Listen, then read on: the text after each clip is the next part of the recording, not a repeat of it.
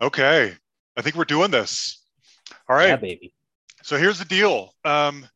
This is the Q2 recap, and we're going completely commando. This is, as you know, our Hustle CMO Andy Shaw is joining me for this one in lieu of Yan. I'll explain why in a minute. Hey, Andy, how's it going? I'm doing well, sir. Thank you. Do you want to? No one can see this necessarily, but do you want to explain why your background on Zoom is a picture of our friend Eric Miller? Well, for those who have listened to the Pods and Sounds episodes that I have appeared on over the years, I tend to name drop you and the Hustle podcast, almost intentionally, some might add. The first one or two times I appeared on a show, it was unintentional, and then it started to be a running gag. So then I had to figure out ways to work you in. Yeah. We were supposed to have done that Prince review. Oh gosh, what was that? About 6, 7 months ago, and you were going to be on it, and then you had to bail. And I'm like, oh, well, this is perfect. I can work John in because now he's not going to be on here. So, so Eric's like, Andy, what are your favorite Prince songs? I'm like, well, John Lamoureux really turned me on to that Cross song. And I never really thought too much about it until John Lamoureux of the Hustle podcast told me about it. So it's only fair that I name drop Eric Miller of the Pods and Sods Network at the beginning of the show here. I love that. I So love that he you're is doing that. so he is my Zoom background, Yeah. and And I've our now posted this. yeah, spirit animal in a way. So here's the deal. We are going to put this out as soon as we're done with no edits, no music, no nothing. Um, the reason for that is we got to start it off with some bad news.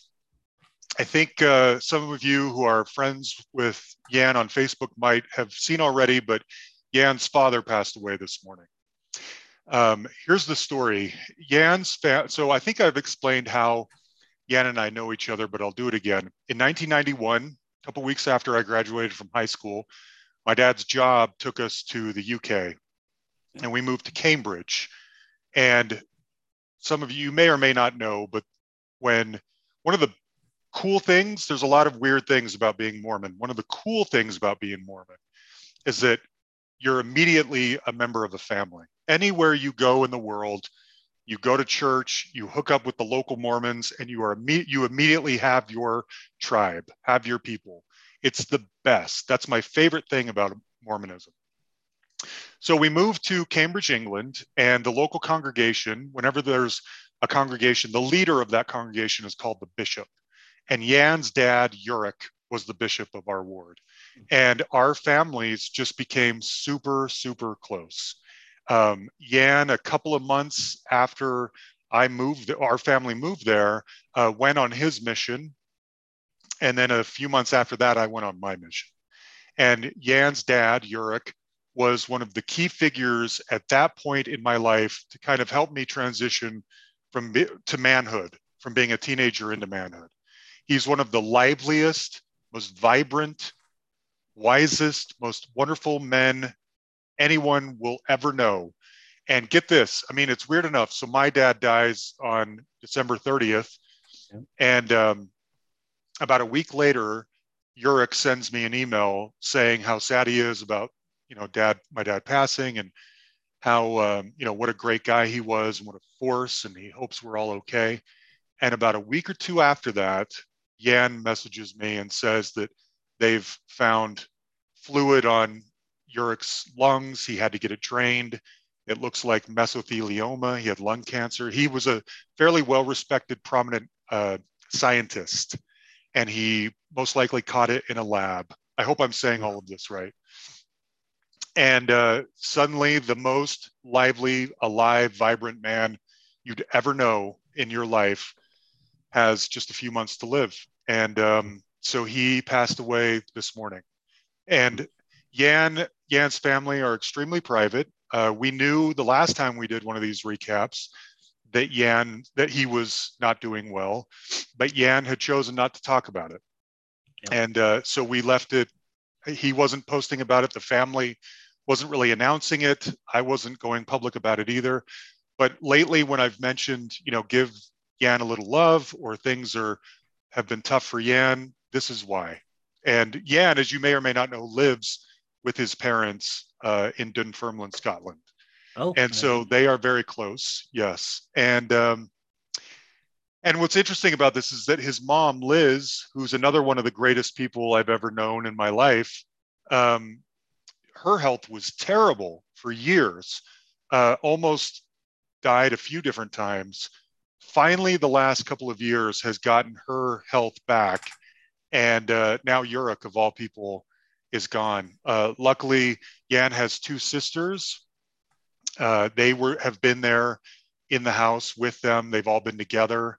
Apparently, Yan had run to the store to get some antibiotics when Yurik officially passed away. But I've been getting periodic updates for the last week or so because it was going to be the end. So that's what's going on. That's why Yan's not here. So again, if you're friendly with Yan or you are Facebook friends with him or whatever, please pass along your condolences. I can't stress it enough. Yurik Makevich was one of the finest men that has ever been, and it's unbelievable that he's gone. It's just one of these people who's a force of nature, and it's shocking to think they aren't alive anymore. So that's what's going on. Now, get yeah, this. very unfortunate. Yes.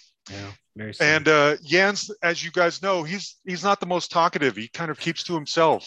You know, he likes to stay in the background. And so he's not somebody who's going to, talk as openly maybe about this. Maybe it's a good thing you and I are the ones doing this, Andy, because Yeah. I don't know how much Yan would express about it, but it is a real shame. I can only imagine how quiet that house is going to be from now on with Yan and his mom living there. So get this. Yesterday, I think it was, I messaged Yan and I said, I can't imagine whether your dad lives or not. I can't imagine you want to be producing a podcast, silly little podcast episode this week. Do you want me to try and do you want me to see if Aaron Syret can do it for us instead? Aaron, as you guys know, did the first 18 or 19 episodes with me. It was originally he and I that started this, and he's filled in periodically when Yan couldn't. And he was like, I can try and do it, but if you could find somebody, if Aaron could do it, that'd be really helpful. I send Aaron an email, and I explained to Aaron what happened. Aaron writes back, "You're not going to believe this. My dad just died, and I can't do it this week because we're going to be doing a funeral and spreading his ashes." So it's crazy. I don't know all the details of how Aaron's dad died, but can you imagine? I mean, all three of us, 7 months ago, at the beginning of December, all three of us had perfectly healthy, fine fathers. And now they are all gone suddenly, some because of COVID, some because of cancer, whatever it is, they were all gone. And 7 months ago, 8 months ago, we had no idea this was coming. Isn't that wild? It's an incredible turn of events here. Yeah, it is. It is. So I wanted to do this with you. I don't want to burden Yan at all with anything for at least another week or so. And so that's why we're going to just do this fully commando. I don't want him to have to think about anything. He's got plenty of other stuff on his mind. And Yan's son's name again? I forget. Oh, good. I'm glad you mentioned this. Nicholas. Nicholas, so, yes. Because of the lockdown, they haven't seen each other in, almost 2 years or whatever, a year and a half. Nicholas lives in Kansas with his mom. And he, if I remember correctly, comes out to Scotland for 6 to 8 weeks every summer. And then I think they spend every other Christmas together. And he was not able to go last year. He was not able to sit. They were not able to see each other over the holidays. Thankfully, Nicholas is out there right now. Nicholas, I think, just turned 15, maybe 16, something like that. And so it's, as good as it could be. They're all together, and Yurik's out of, not in any pain anymore, but that's what's happening. It's really sad. So that's what's happening. Oh, another thing, good news, I guess, in Yan's world is that a few months ago, right after we recorded our last recap, he got a really good new job with Sky Television, which is like the big, I don't know, media company in the UK that it's like working for Xfinity or something, or, whatever, Oh yeah. uh, HBO or something. So that part is great. But so anyway, the last time we did one of these, I had mentioned that I had earned a trip to Bali through work. Yep. So I say this very humbly. I'm not bragging in any way. I got really lucky last year. I'm in sales, software sales. And if you exceed your quota by X amount, you're in like the tippy top of sales reps, and they take you on an all expenses paid trip every year. And I was one of those people, thankfully. And the trip this year was to Bali at the end of September. All paid, all expenses paid. Me and Farah get to go to Bali. Now, we've never been to Bali, would never go to Bali. This is a really excellent, just it's not one of those things you plan. You know what I mean? You Right. really have to carve it out. So, but then about a month ago, they tell us the trip's been canceled because of lingering COVID restrictions. If you were to go one-on-one, you could go, but taking a large group of people, they just, with Oh. restrictions in place, they couldn't manage all of that. So what they did instead was they're giving everyone the time off and a fairly large chunk of change to go do whatever trip you want to do instead. Nice. So that part's great.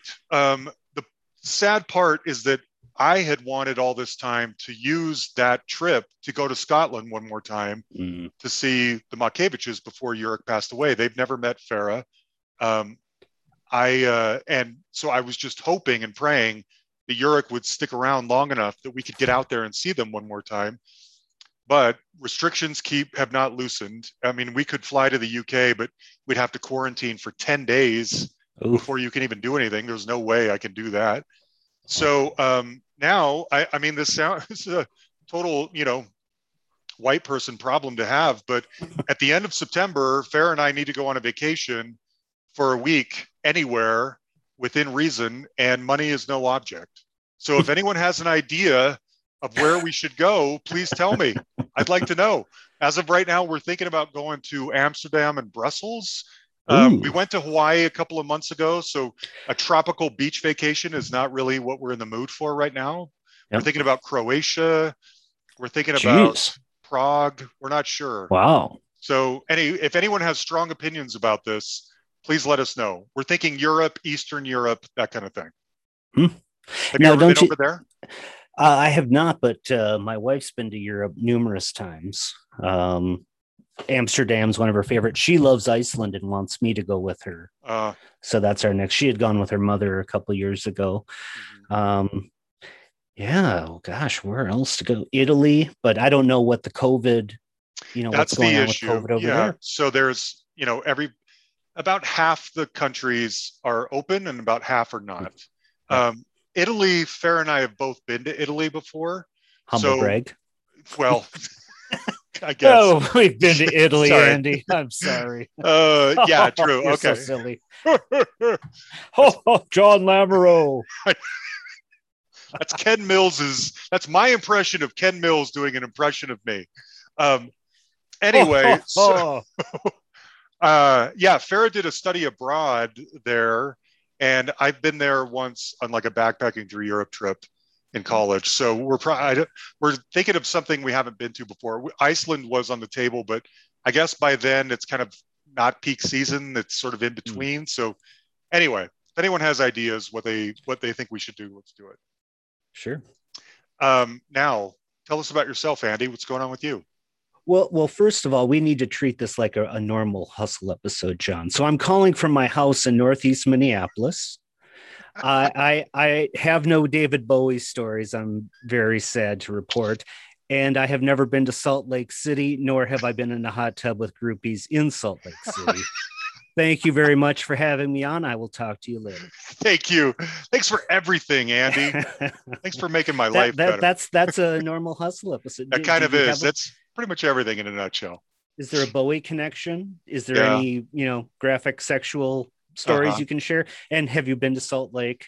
And do you know how much I love you? Thank you very much. Yeah, that's pretty much everything. That's my template for all these interviews. Yeah. Good for you. What am I up to? Gosh. Well, as you know, but not many people know because I kind of kept this on the down low. I ended up getting COVID at the beginning of Memorial Day weekend. That was a lot of fun. Hmm. So the Thursday before Memorial Day, I felt like I was getting a cold. So, and my wife's a nurse, and she also has an autoimmune disease. So we're very up on we were up on the protocols with masks and the hand sanitizer like you wouldn't believe, Mhm. just not only from her job, her fear of bringing it home from the clinic she works at, or her getting it and the autoimmune disease lupus not going well with COVID. So here I'm the one who ends up bringing it home.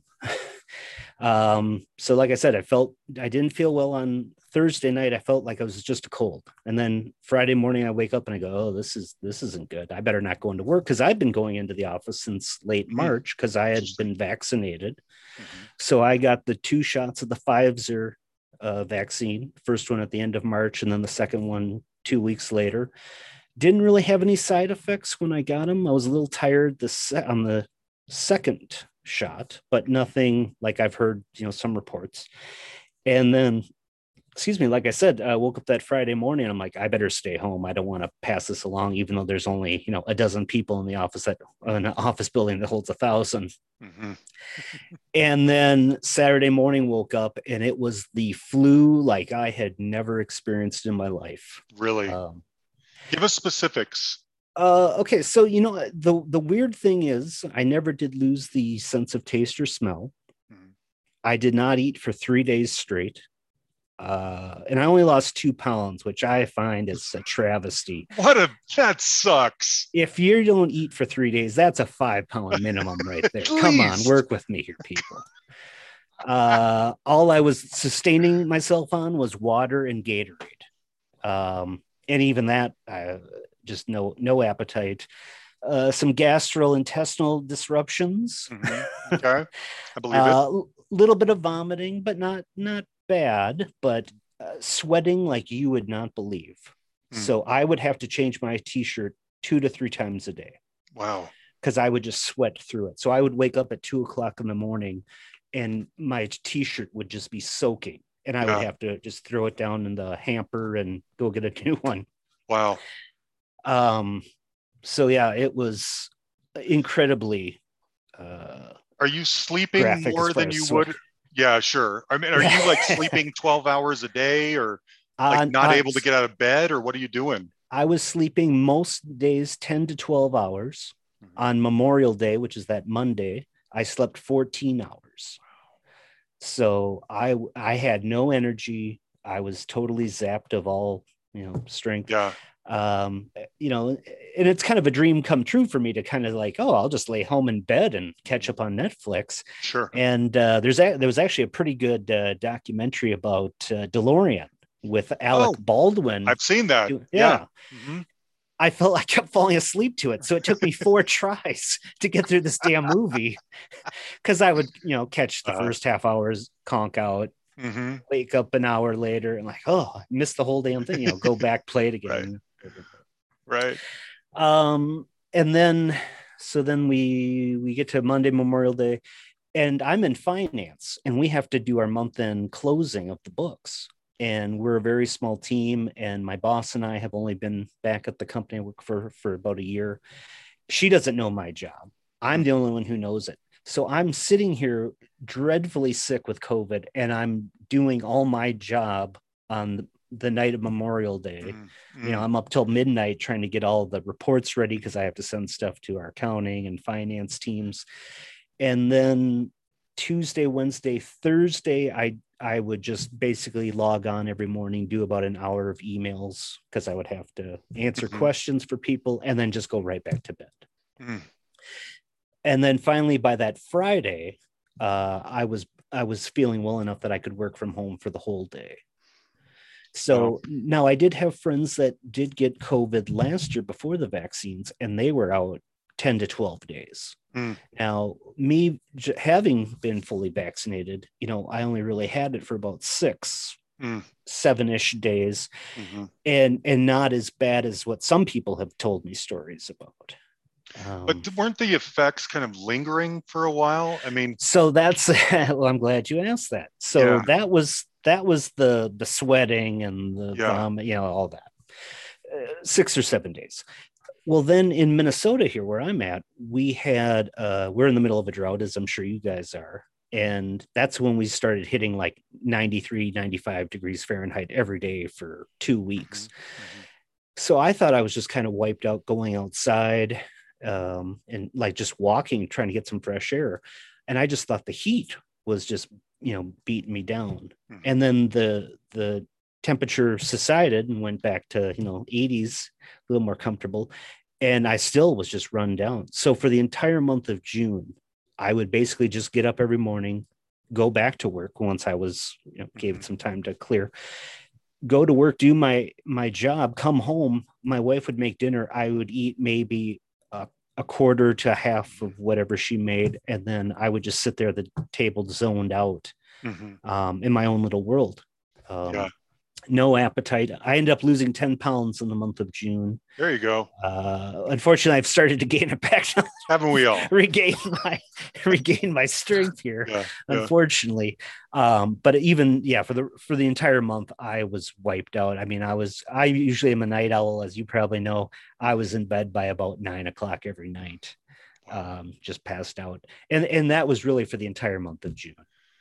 So, and Man, and a little bit of depression, I must say. And you know me, John, I'm a the glass is 3/4 full kind of guy. totally, absolutely. Um, so not much gets me down. And even I was kind of just ho hum. Yeah, My son graduated from high school. We're at the ceremony, and I'm just like, why am I not yeah. pumped up a little more about Right, this than I should be? right. So you try to put on a good face and hey, yeah, this is Hmm. great. And all meanwhile, it's like I just want to go home and go to bed. Yeah. Oh, it's a So shame. Such a shame. I'm glad you're okay. And yeah, I mean the the story here is that this all came post vaccine, which yeah. is quite shocking. I mean, you're part of that what, like 2% or whatever of The people? Pfizer, what I've read, is about 5% um, rate, but people will still get it. Okay. Now, because I did talk to my doctor a couple of times, Hmm. and he said, you have all the symptoms except the taste and the smell. And he goes, I've had a couple patients because I did get 2 COVID tests, and both tests came back negative. Wow. But he said, he had patients that they had all the symptoms and still would throw a negative test. Um, So do we know for sure this was COVID or could it have been something else that's similar? like I said, this was the flu on steroids. Yeah. So, and I got a flu shot Okay. at the beginning of the season, as I always do. Because, like I said, and luckily, my wife was vaccinated back in January when all healthcare workers could, and my Hmm. son was just vaccinated probably a month before. Mm. And I'm just thankful neither one of them got it. Cause like I said, Yeah. the first day or two, I just thought it was cold, and Yeah. we just kind of interacted in the house, and we're in a small household, Mhm. Yeah. so as soon as like I said, I started going downhill on Friday, my wife said, you can have the bed because you've already infected it. I'll go sleep out on an air mattress in our living room. And I'm like, no, I can go do Yeah. that. She's like, Yeah. oh, no. I'll take the air mattress. You go have the bed. Right. And John, like I said, I was sweating so badly. I had the door closed just for, I Yeah. didn't bother anyone. My son came in to check on me. He goes, what stinks in here? And I'm like, sorry, man. I'm sweating my ass off here. So Wow. yeah, Freakish. and then all three of us have the same doctor, and he's a great Mhm. guy. So we're actually kind of friendly with him. And I had 2 video conference chats, appointments Mhm. with him, and he said, yeah, he thinks it's got to be COVID. He said you have all the symptoms except the taste and the smell. I Mhm. know you had the negative tests, but he goes, I've seen patients in the last year that's the same thing. Yeah. So, Wow. and Well, yeah. You're And okay now. I would have gotten the vaccine. I would step up in a heartbeat to get the vaccine again and do it all over Sure. like I had. Now I did kind of keep it on the down low. I told you and Ken, Mhm. and then just my immediate family. Right. But I have some distant family members on Facebook who are down with the Q, and I'm not talking Yeah. about the guy who does the gadgets for James Bond. Right. Yeah. I have a crazy uncle, as we all do, Mm-hmm. and he's got to be in his late 60s, and he's still, I'm not getting the vaccine. Well, Yeah. who needs that? And I'm Yeah. like, hey, your buddy Trump is the guy who Uh-huh. pushed for it. And it's Right. his miracle cure that we pushed through, and we cut all the red tape and got the vaccine in the people's hands, and Yeah. 2 years ahead of all the other vaccines. And this is great. And even my wife said, when her clinic, when they were getting the vaccine back in beginning of the year, the first doctor in line was the big Trump supporter, Really? so he, Oh, oh okay. yeah, because he knows, he's a healthcare Sure. worker. He knew that the quickest way to get past all of this and get it in the rearview mirror is to get Hmm. vaccinated. Absolutely. So I, at this point, my mind is still blown that people don't want to do it. I don't understand it either. I mean, it's I've seen, you probably have too. I mean, there's millions of memes about this. And Oh yeah. it ends up, I mean, just to speak religiously a little bit, if you're a devout Christian and you think, you know, for some reason the vaccine is offensive to your freedoms or your Christianity or whatever, which doesn't make sense to me. It's like when you pray for a solution or a healing agent, here it is, and Yeah. you're not looking at it. You choose not to look at it. It's like God, I was dying, and I asked you to save me, and you didn't. And he's like, well, I sent you a parachute, I sent you a plane, I all these things, and you didn't accept any of them. I don't know what more to tell you. Anyway. Now, I did see a meme the other day, and I haven't fully researched it. And whenever I see crap on Facebook, I always do a deeper dive before I start reposting all this. So I have not, done the validity check on this. But I would say that this was rather funny. It was a news political cartoon from the 1920s, Mm, where I think it was talking about the vaccine for smallpox, and the same argument, and it was the same arguments, of not getting the vaccine, and the quote underneath was, this has been the same thing every time. ridiculous. So, I don't know but what more enough. you need. Yeah. Yeah. and, Yeah. and you're the third person I know who's lost a parent in the last year. I'm sure Really. you. Yeah, well, our mutual friend Christine, Yes. she lost her That's mother. right. That's right. I forgot Yeah. about that. Yeah. Yeah. You, and I'm blanking on the third one at the moment here. I'm sorry. Okay. That's okay. My friends who I forgot. Yeah. Um, Um, yeah. It's crazy. As you've probably heard, it comes up a lot now in the interviews because people yeah, will say one thing or another about it, and I feel weird not mentioning it. And then everyone's so sweet and sympathetic about it. And we are one of those statistics. And so anyone, yeah. I'm not the most active on Twitter. I should say I'm not the most proactive on Twitter. I'm rather reactive on Twitter, and it ends up being a lot of political stuff. So if you Sure. follow me on there, you may not see me post very much, but you probably see my comments on ignorant people's political posts that are like, oh, this isn't real, or one of them, somebody the other day said it was a cold or whatever, and that just makes me insane. I get so mad. But Yeah. But anyway, we'll move on. Yeah, we all don't right, want to yeah, do we can we don't move want on. to do 2 hours on COVID. Yeah, no, we don't. Okay, I want to mention a couple of things real quick that some friends of ours are involved with. This, if you want to join in. First of all, so I think the guy's name is Mark, but there is a podcast out there called 80sography, and it is excellent. And so far, the host, who again I think his name's, we interact all the time, but I only know him from I think his name's Mark, but we only ever talk, because I know him as 80sography. Anyway, he recently did a giant um, multi-part retrospective on Tears for Fears. Talked to several of the same people we have. Again, this is something I say very humbly. He used a lot of our interviews to as like resources for his interviews. He got several people I couldn't get. It's really excellent stuff. And in some ways, I couldn't be prouder. And in other ways, I'm so jealous because he talks to people that I want to talk to. So anyway, if you're interested, it goes beyond. There's some Elton John in there. There's just a lot of great producers and stuff. But 80sography is a fantastic podcast, and I think we helped to kind of inspire it somehow or something like that. So it's worth your time if you like that kind of thing.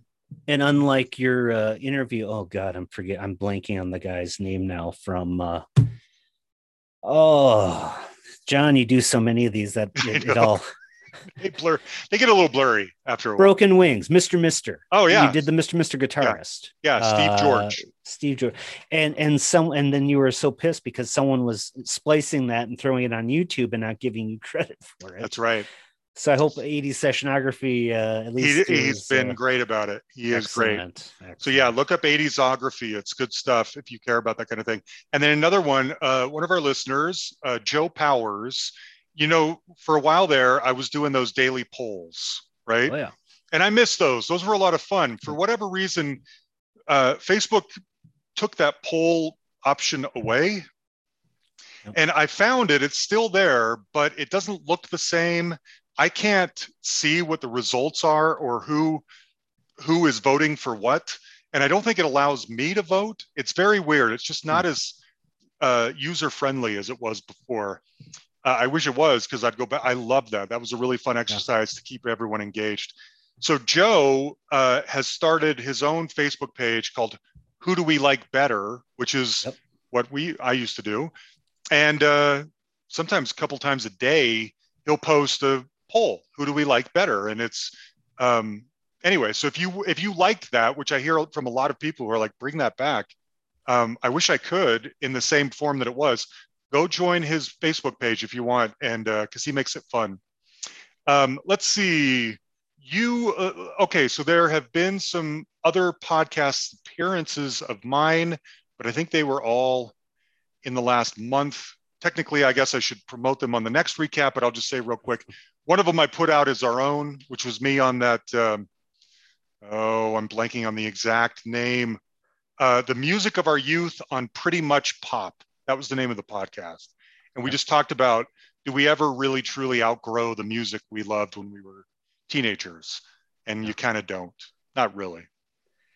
No, I still hearken back to a lot of the stuff that was big, 1987 to 1993, Same. kind of that wheelhouse. Mm-hmm.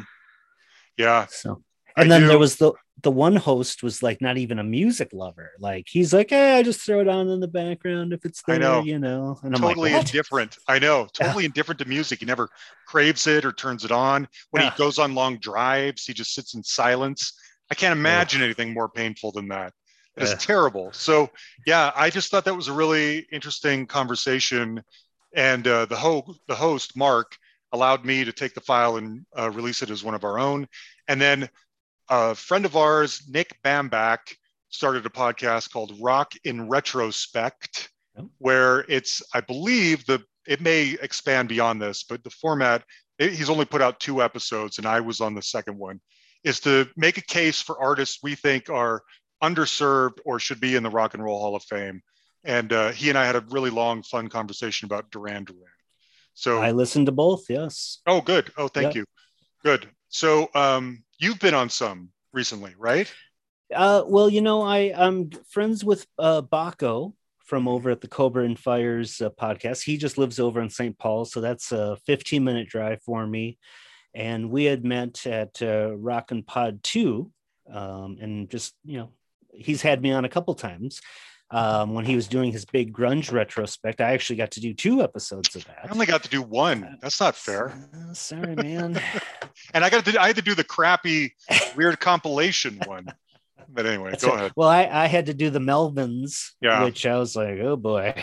And Hmm. then he made it up to me by letting me pick any other one. And I'm like, well, I got to do the single soundtrack because I love that one so We're the much. best ever. Oh Absolutely. yes. So he's came out with this Sun's Out, Mike's Out summer kind of version, just because him and his partner Loose Cannon were cutting back on shows due to family commitments. Mm-hmm. That's why Baco started the grunge side cast, the whatever, never mind. Mm-hmm. And then he wanted to keep it going, so he invited over Gene Vogel, who's from the Disciples of the Watch podcast. I hope I'm Okay. saying that right. Right. More heavy metal. Mm-hmm. um, Gene Vogel, we had done a previous episode with the three of us. Gene Vogel, one of the nicest guys you'd Really ever good. meet. I'm Facebook Oh, friends with him, but I don't know him personally. you'd love him, John. And Good. even though he's doing a metal podcast, Mhm. he's posting stuff out there every day. That's a little bit more on the popular edge that Yeah. kind of Yeah. fits into the hustle. Sure. Um, and he's also a huge beer connoisseur, so Okay. I'm always kind of getting some like, Good for oh, you. I got to try that one. Okay, Gene, Right. thanks. Right. So we had gotten together, well, pre-COVID, because Baco was talking about Chipotle for whatever Mm. reason and saying, well, maybe a bunch of guys should go to Chipotle and just do nothing but order beer because they sell beer there and treat it like a bar. So we Mm-hmm. actually ended up doing an episode where the three of us went to the local Chipotle and did nothing but order beer. No food, no chips, no burritos. And we'd each go up and take a turn buying a round of three beers. Uh-huh. And of course, been to a Chipotle, it's a huge line. So I would kind Uh-huh. of have to butt my way to the front and say, can I just get three Coronas? And that was the show. And I started, and you have three guys drinking beers in a Chipotle for an hour. What are you going to talk about afterward? That's wild. So I started doing my Minnesota accent, don't you know? There, hey John, hey. Oh yeah, there, John. I was up in Duluth the other weekend, and holy cripes, was it cold! I tell you, Jesus H Christ on a popsicle stick. And Oh, that's those great. guys just loved it. So now every time Yeah. Baco has me back, he's having me do the Minnesota accent thing. So this latest episode, it was just the three of us talking about what are you going to do this summer, blah blah blah, and more day drinking. I think I had a few too many that day, unfortunately. And at the end, or at the beginning of the show, Baco had told me, well, we're going to do Bang Your Head by a Quiet Riot, Mm-hmm. and you're going to sing it in the Minnesota accent. And I'm like, but you got to make it funny. And I'm like, oh God. So this, he's telling me this like 10 minutes before we start recording. Uh-huh. So we do the episode, then we take a break. They rehearse it. They both play guitar. And I'm like, well, how do I make this funny? So we ran through it one time, and I'm just like ad-libbing the whole damn thing as a practice run, and then we hit it again, and I'm like, oh, and I have a boat and a ice house, and I can fish 365 days a year, don't you know? And I hope people find it funny. I it cracks me up, and Baco loves it. That's why he keeps having me do it. But it's just one of those weird little things that kind of caught on, I guess. That's So, great. That's great. Very cool. Okay, let's see. We should get to the recap since that's why we're here. Oh, just real quick, oh, the Rock and Pod. Rock and Pod Expo. Not going this year. You're not going this year either, I don't believe, right? It's Well, this weekend, normal. I think. No, it's No, the 2 weeks. beginning. Yeah, it's towards the beginning of August, and my wife had asked me, well, when are we going to go on a summer vacation? I said, oh, well, Rock and Pod is usually the middle to end of August. So she looked at the beginning of August and booked this trip to Hawaii. We're going to go the Big Ooh. Island, Oh, Kailua Kona, baby, nice. and That's my place. yeah.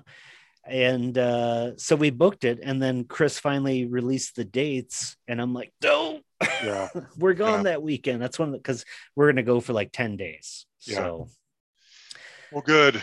but Um, we have a lot of friends that are going. Brad Page, I believe, is going. Ken Mills, I believe, is going. I hope so.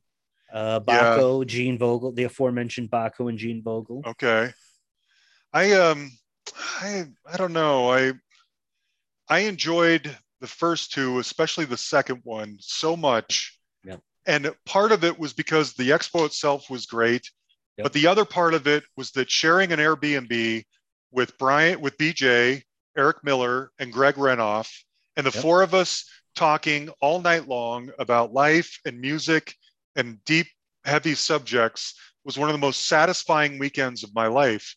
And I know it can't be recreated. And unless BJ's going to go and Eric's going to go, I mean, don't get me wrong, I want to see Brad and Ken and all that kind of stuff, but I just have this sense that it's not going to be the same. And it feels like it's a bigger, more commercial thing now, which is great. I mean, I'm glad that Chris has created a thing that's growing like this, but it also at the same time feels a little more like it keeps getting more and more geared toward really the heavy metal group or industry or genre, which again is totally fine, but that's not really my sweet spot so much. Right. And so it, it just feels like some of the diversity is sort of peeling away.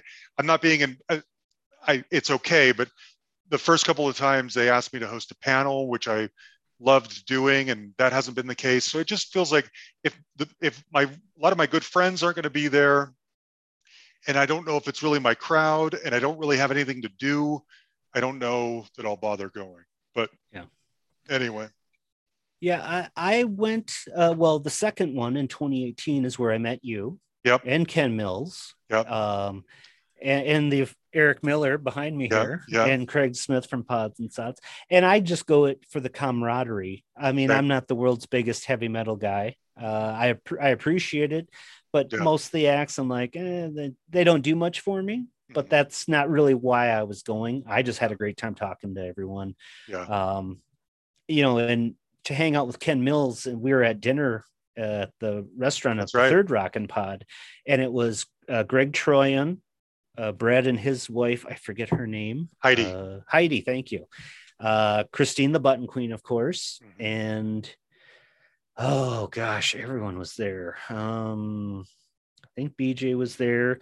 Oh gosh, one of the Cheap Trick Mhm. fans, Tracy Yoshulis. She's Okay. big on Ken's stuff, and then Julian Gill from the Kiss FAQ Mhm. room, and it was just a great dinner. And Yeah. of course, everyone from the expo would see Ken and go up to him, and pretty soon, like all the other guests in the hotel Mhm. restaurant are looking over and like, who's that guy over there that everyone keeps going up to and shaking his hand and taking selfies with? So, so, and Ken was in a wheelchair for just a short portion of that.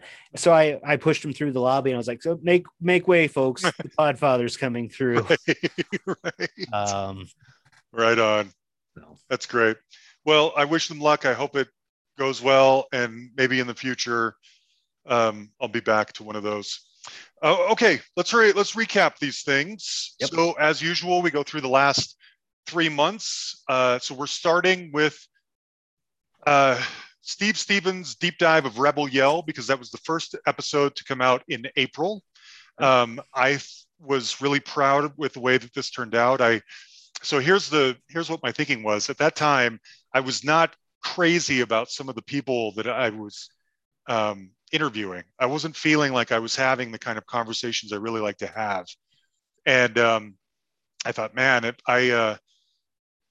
what if I put these out and no one likes them and people leave?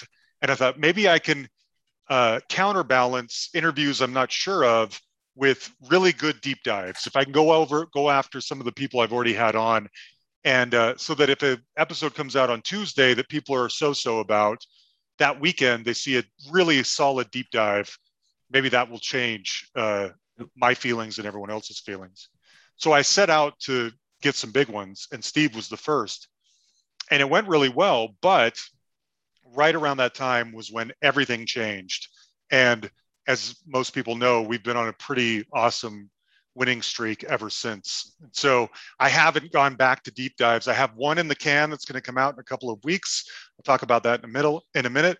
But I just kind of got a little burnt out on the deep dives. I loved them, but Oh, if I'm going to put forth all that effort and research and study, I may as well just do it for a regular episode that comes out on a Tuesday.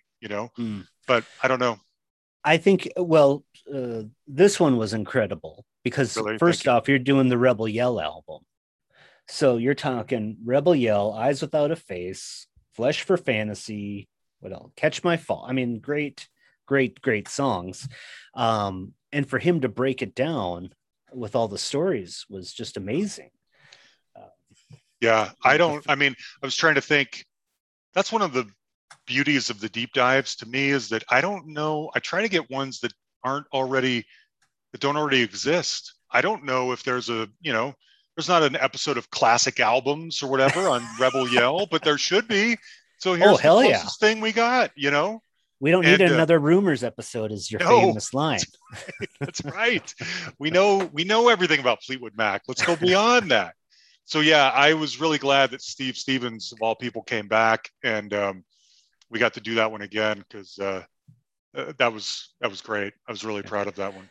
The interesting part I found about it was the intention that they put the middle, whatever, 32 bar Mm, instrumental break, because they knew they were going to go back and do dance remixes at some point, isn't or that the interesting? potential, Yeah, which is just fascinating that that's how they were thinking.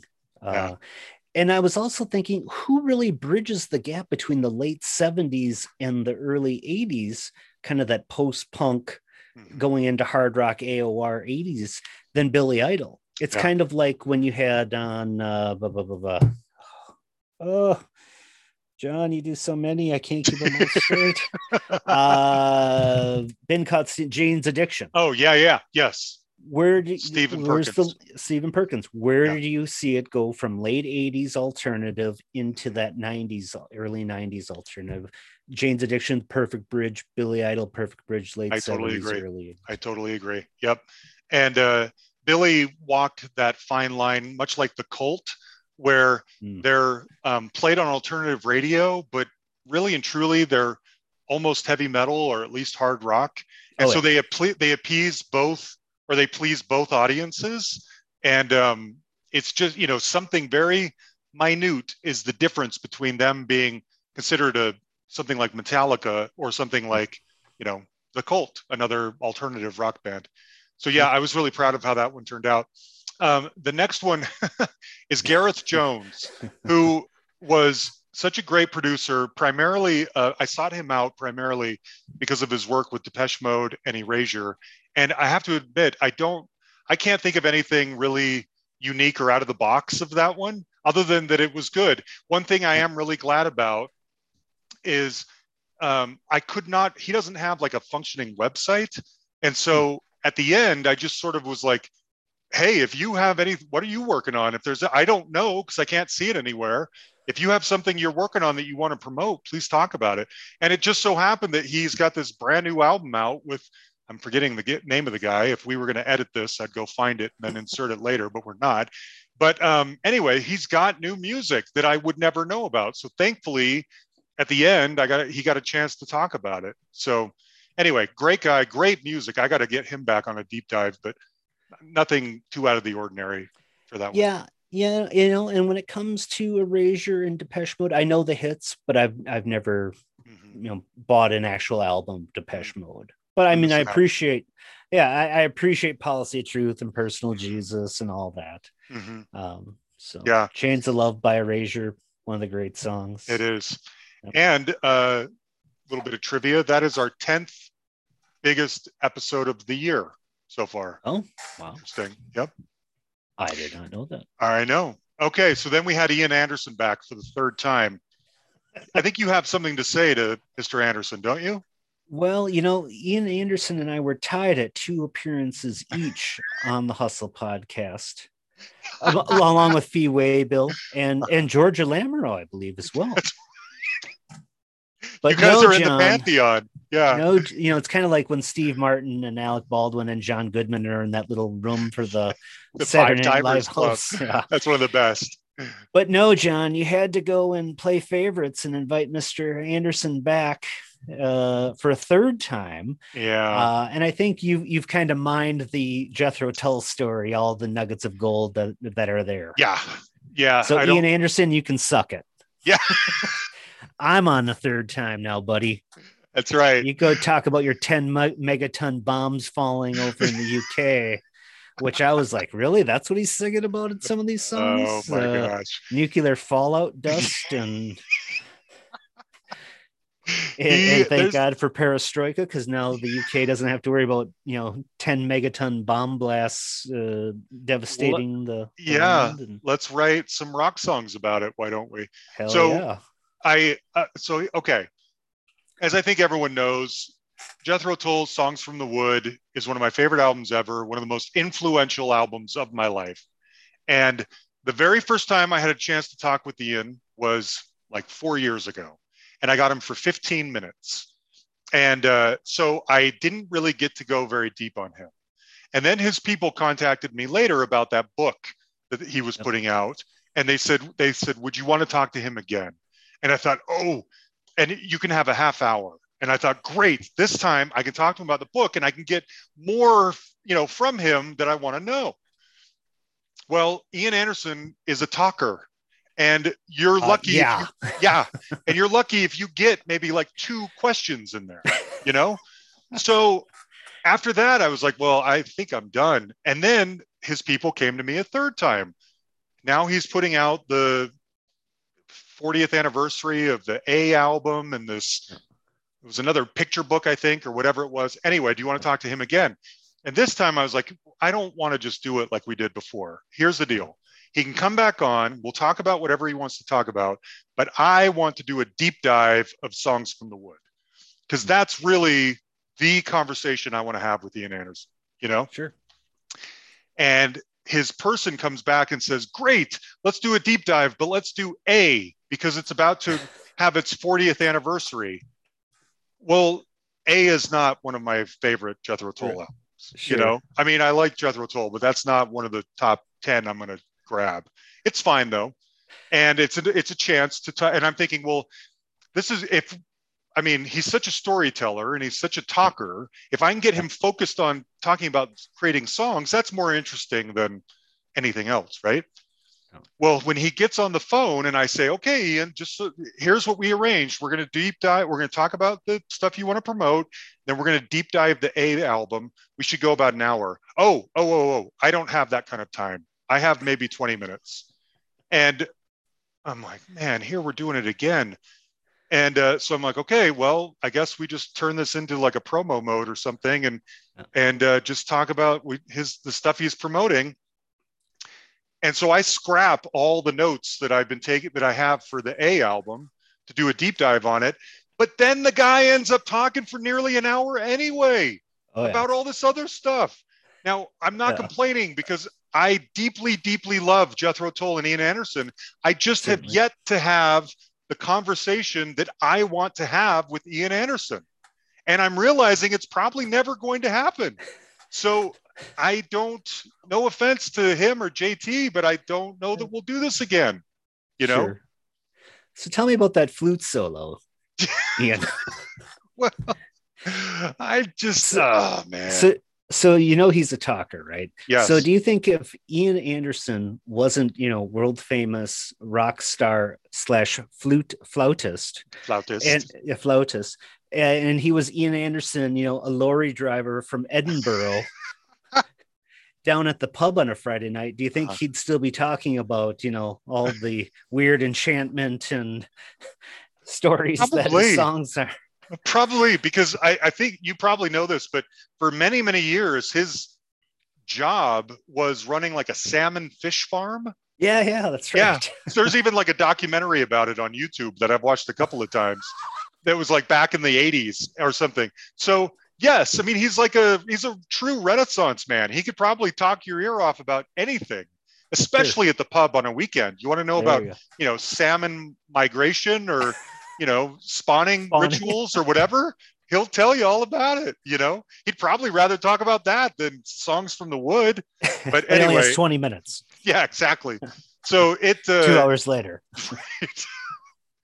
Right. So that's the Ian Anderson story. I love him. I love Jethro Tull. I'm realizing I will never have the conversation with Ian Anderson that I really want to have. So I don't know that we'll do that again. So anyway. But you didn't get to ask him. You didn't get to ask him again about the laying in the bed after a show and drinking his beer, watching the news. No, but I do love quoting that whenever I ask somebody that question. Okay, now we have to turn somber again because the next guest was John Davis of Milli Vanilli, who passed away shortly after that happened. So here's the deal on this. Last fall, I fell down a huge rabbit hole trying to find out who really sang on those Milli Vanilli songs, who was truly involved, what's the story there, what have those guys been doing? And I had this really grand idea that I was going to try and track down as many of them as I could, and maybe even do a series or something like that, or just a big episode like we did with the Joe Jackson guitarists. Mm-hmm. Truly tell the story of the real Milli Vanilli. The only guy I heard back from was John. And we did the interview, and as you saw, he's American, but he's lived in Germany for 45 years or something like that. Yep. And such a nice guy, but I was struggling a little bit to follow his thread, his narrative thread, and I was struggling a little bit to understand everything he was saying, and I just was. I admit I did as well. Okay, so I worried about this because I thought, oh, this is such a great story. Someone needs to help us tell it right, Right.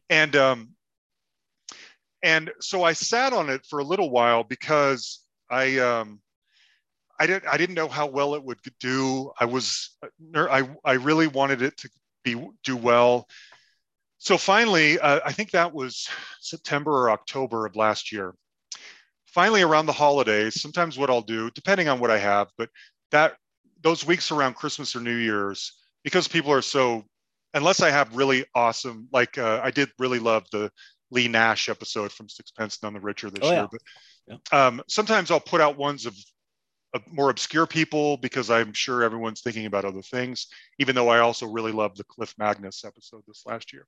So I thought I would get it ready and put it out around the holidays, maybe even like a New Year's Eve, I don't know, something like that. Yep. Anyway, I go to get it ready and I see that his album, Running Back to You, which was so good, was no longer streaming or on iTunes. And I thought, well, it doesn't make any sense for me to tell everybody to check out your new music if it's going to be difficult for them to buy it or get it. And I told him that, and it took us like 3 months to finally took him 3 or 4 months to get the album back on streaming services. And bless his little heart, he would call me every like week or two to give me updates on what was happening. John, it's I tell you, man, it's coming. It's going to be close. It's any minute now. And he mailed me a copy, like a hard copy of the CD that was like $40. From and Germany? We got to know yes, from Germany. Oh, wow. We got to know each other through these calls. And I mean, I remember once I was on vacation in California and I was out for a walk and my phone rings and it's him. And we just sit and catch up for like a half hour. Just such a sweet, sweet guy. So it finally comes out and it ends up doing really well. And I got, Yan, thank goodness, he's a miracle worker sometimes. By the time he gets it cleaned up and puts the songs in and everything, it makes so much more sense and it works. Mm-hmm. And then John dies like a week later or something like that. I messaged you that morning. Yes. Yeah, because you broke it to me. That's right. Because what happens is, if you're a Patreon sponsor of the $5 a month group, John will tell you in an email who's coming up next. So that's when I go out and say, oh, he's got these people lined up. I better go join those Facebook groups. So I'm in like 400 Facebook groups of various bands and genres. You're the best. Man. I'm in 4 John Lee.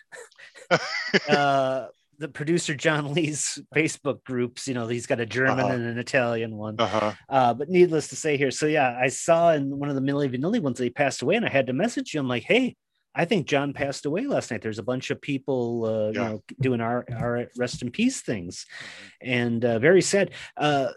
Yes, very hard to understand him. Mm-hmm. And also he disparaged the Monkees and said they never sang or played. And I'm like, whoa, hold my beer here, John Davis. I didn't bother to stop him and correct him. I just let him go. You tell him to go to the Mixing Links Right. Sessionography website by Craig Miller or Yeah. Craig Smith, and he will Yeah. gladly tell you who played. That's right. But when you had those song clips, oh my God, I had to go. I was at the gym on the treadmill. I had to go to Spotify and start playing that album Mhm. after the episode played. Mhm. That I Will Be There song, Yeah. incredible. How, So good.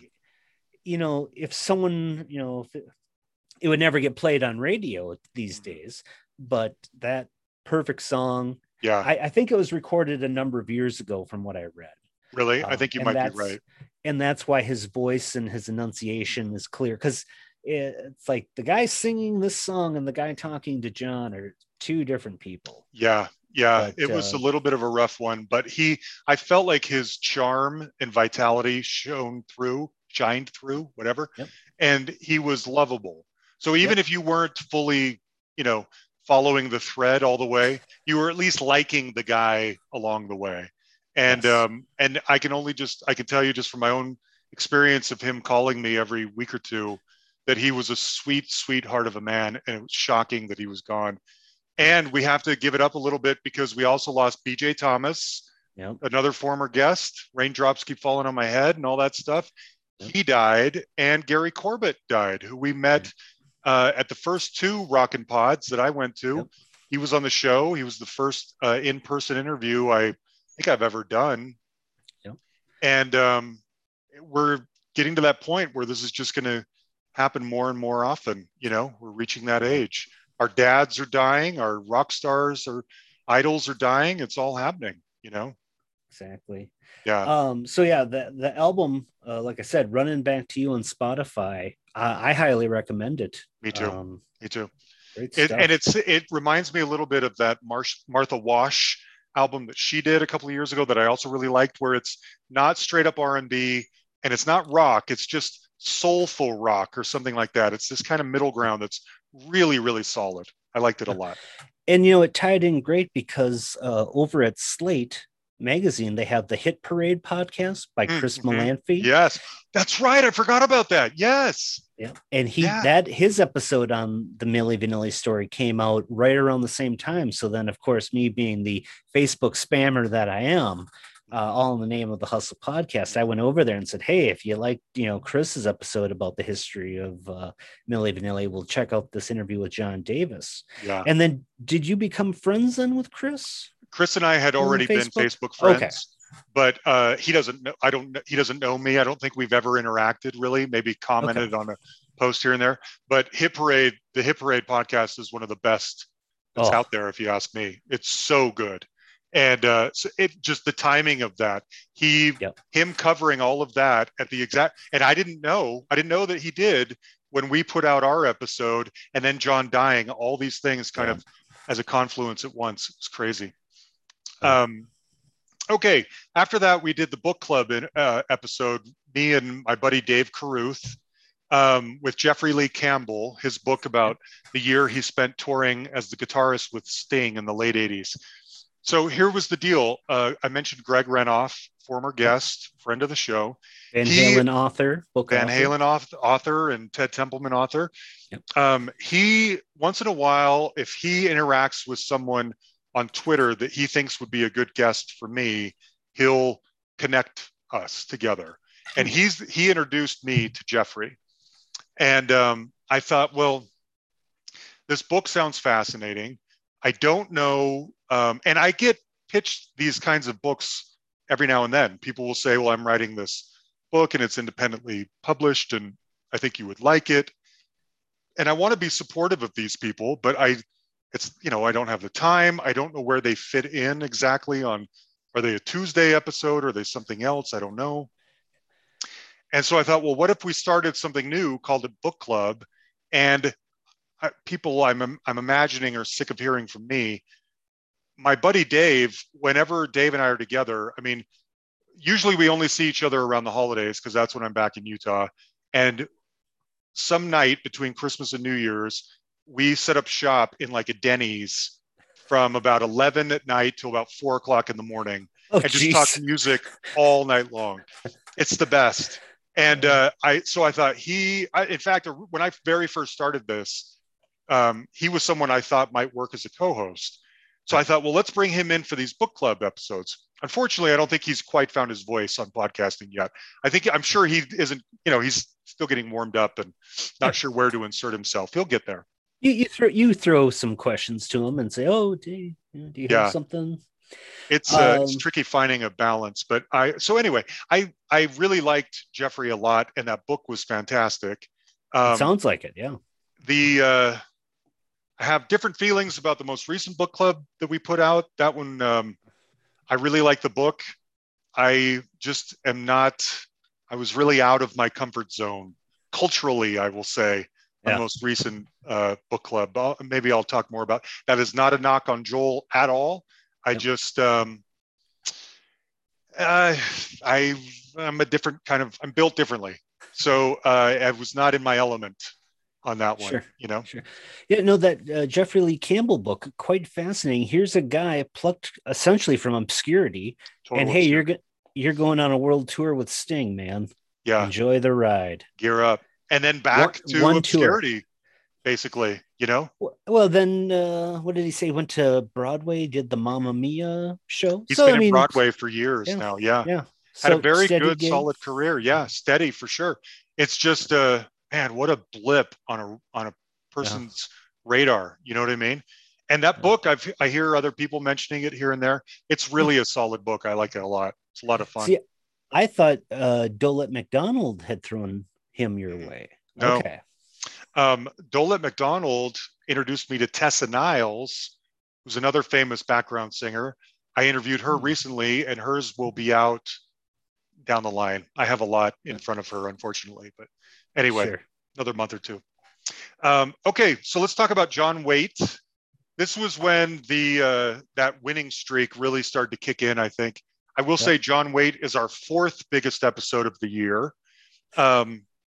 He was doing a lot of podcasts around that time, and thankfully, and I thought, I hope I can bring something unique to this party. When that happens, I don't listen to all the other interviews because I say this a lot, there's a fine line on when you do the research on here, because you want to go in informed, but if you answer all the questions that you have, what's left to talk about, So you've got to draw this line between knowing what you're talking about, but then leaving a few mysteries out there that aren't the easy ones. Like, so Jesse's Girl was really about a guy named Gary. What's that story? Like everyone's heard that story a billion times. Don't ask that story anymore. So you got to ask something, informed.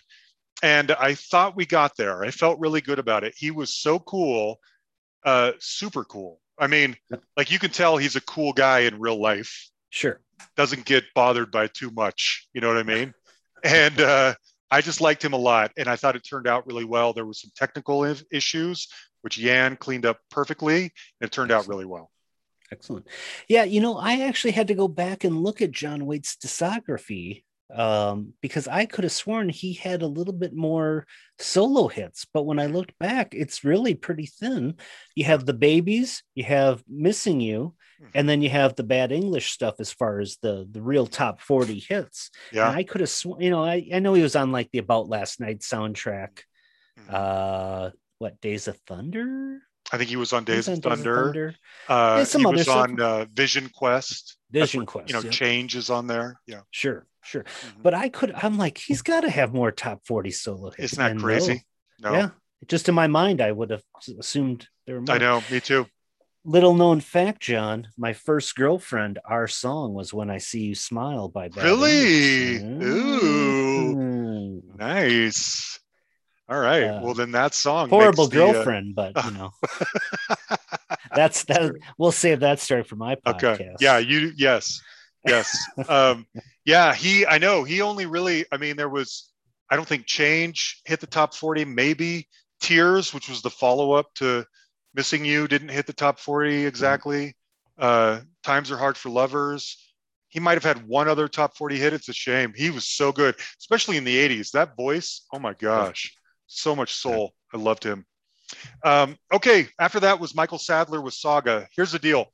I had been wanting, Saga is a band that I know a little bit about, but because they've been around for so long and I know have such a devout following, I thought I have wanted to have him on since day one. And I always thought I better wait because I need to be a real saga expert before I bring him on here.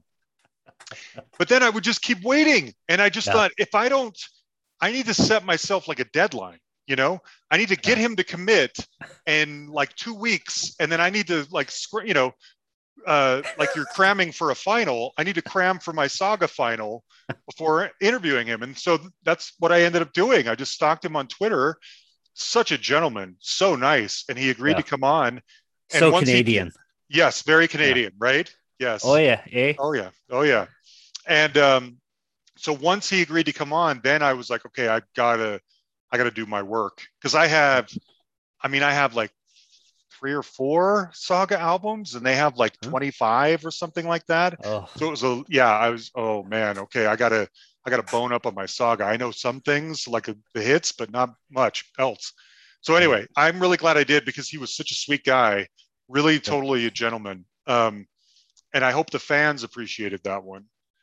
Yeah, of course everyone knows Saga, for the big On the hit Loose. On the Loose. I didn't know much more about it. What I found fascinating was the fact that he leaves, 5-6 years ago, and then after a couple of years wants to come back. Mm-hmm. And that's a fascinating story. How do you go from being the lead singer of a band for 30 years, take off, let them go off and do their own thing with a new lead singer, and then work your way back in? Very interesting how the politics of that worked for him. He was so upfront though and cool about, first and foremost, I'm not coming back unless we tell the new guy and he's okay with it and everyone else is okay with it. I am not disrupting anything or ruining anyone's life. It would have to be agreed on by everyone. He was very upfront with all of that. I mean, if you're gonna return to your band, I can't imagine doing it any classier than the way Michael did. Exactly. Yeah. Yeah. So, okay. After that, we did a Jim Steinman tribute with Ellen Foley. Surprisingly, that episode is one of our biggest ones of the year too. I don't think it's quite in the top 10, but it's huge. And I have to thank Brian Morris, our very active listener and commenter and everything, supporter, because right after Jim died, I was debating, I feel like I should do a tribute to Jim. And I was still on the fence thinking about it. And when Brian, without any prompting from me, messaged and said, you've got to get Ellen on there back to do a Steinman. And I just thought, that is right. That's exactly what I should do. And so thankfully, Ellen came back on and she has a new album coming out in like 2 weeks. And so I managed to do with her what I couldn't do with Ian Anderson, which is she's coming back on talking about the new album. And we did a deep dive of one of her old solo albums. And it's really fun. So that'll be out in a couple of weeks.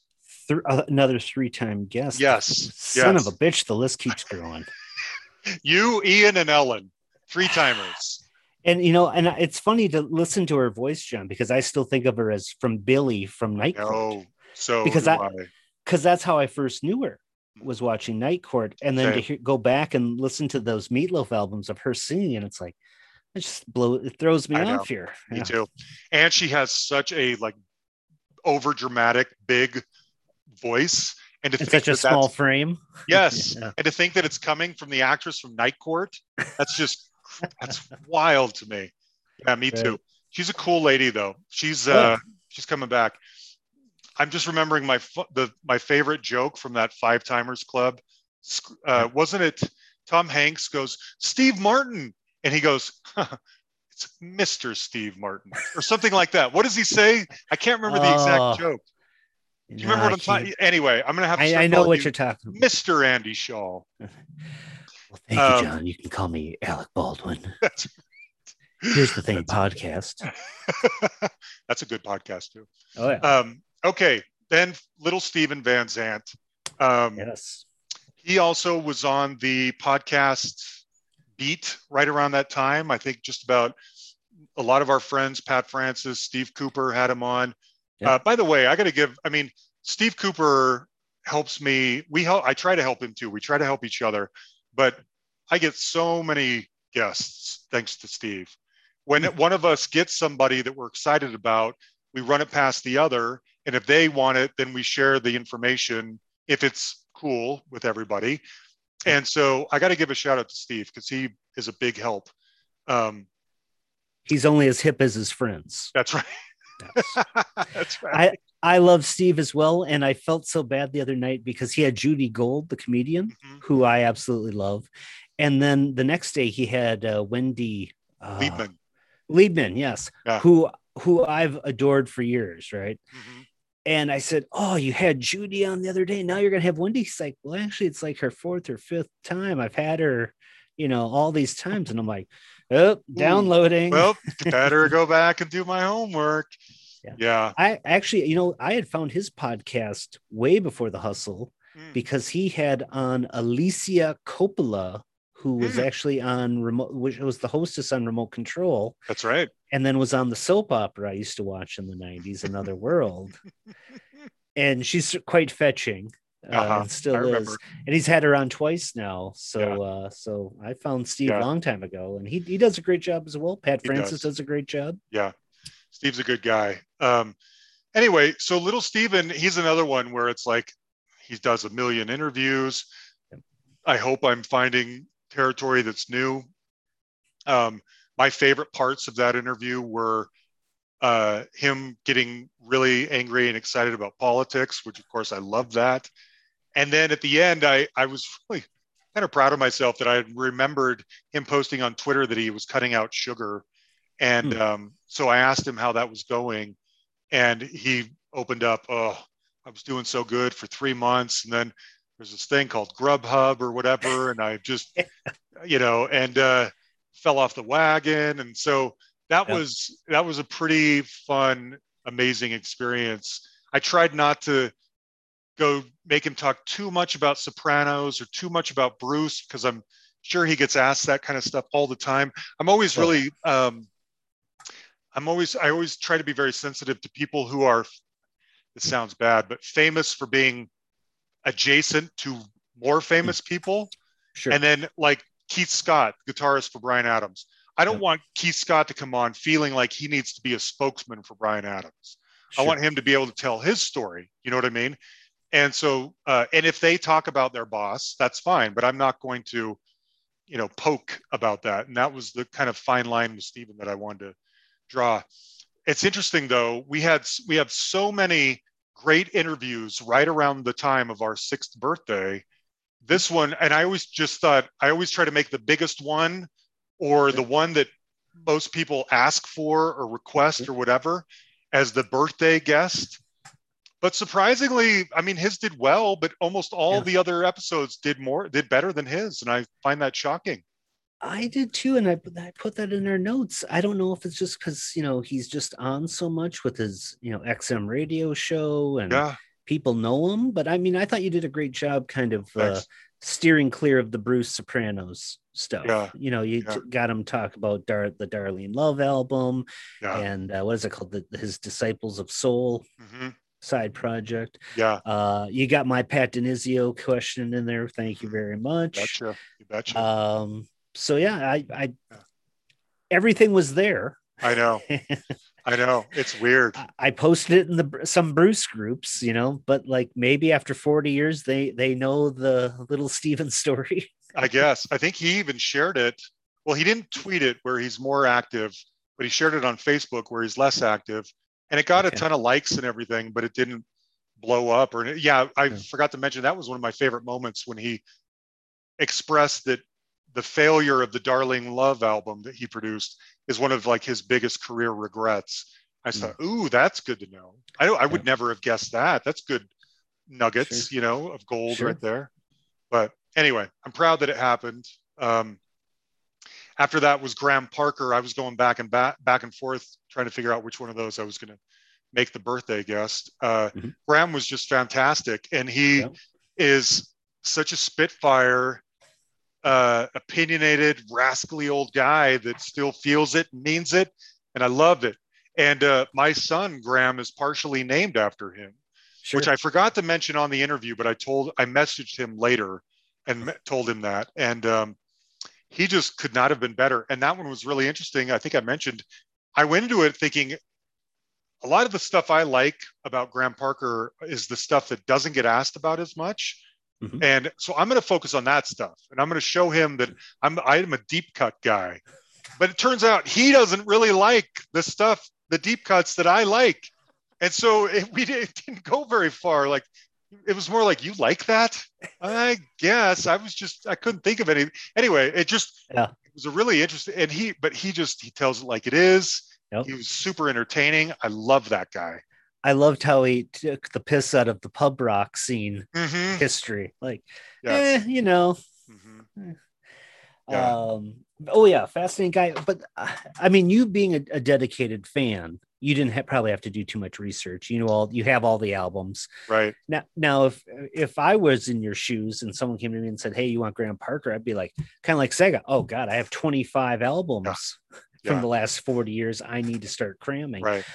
I I like a Graham Parker, but I've never gone deep on him, and he's one of those guys where it's like, oh, I would just have never taken the time to Yeah. listen more. But what I do know, I love, you know. That's he he's one of those people, no disrespect to him, but if you want the good stuff, it's usually the early stuff.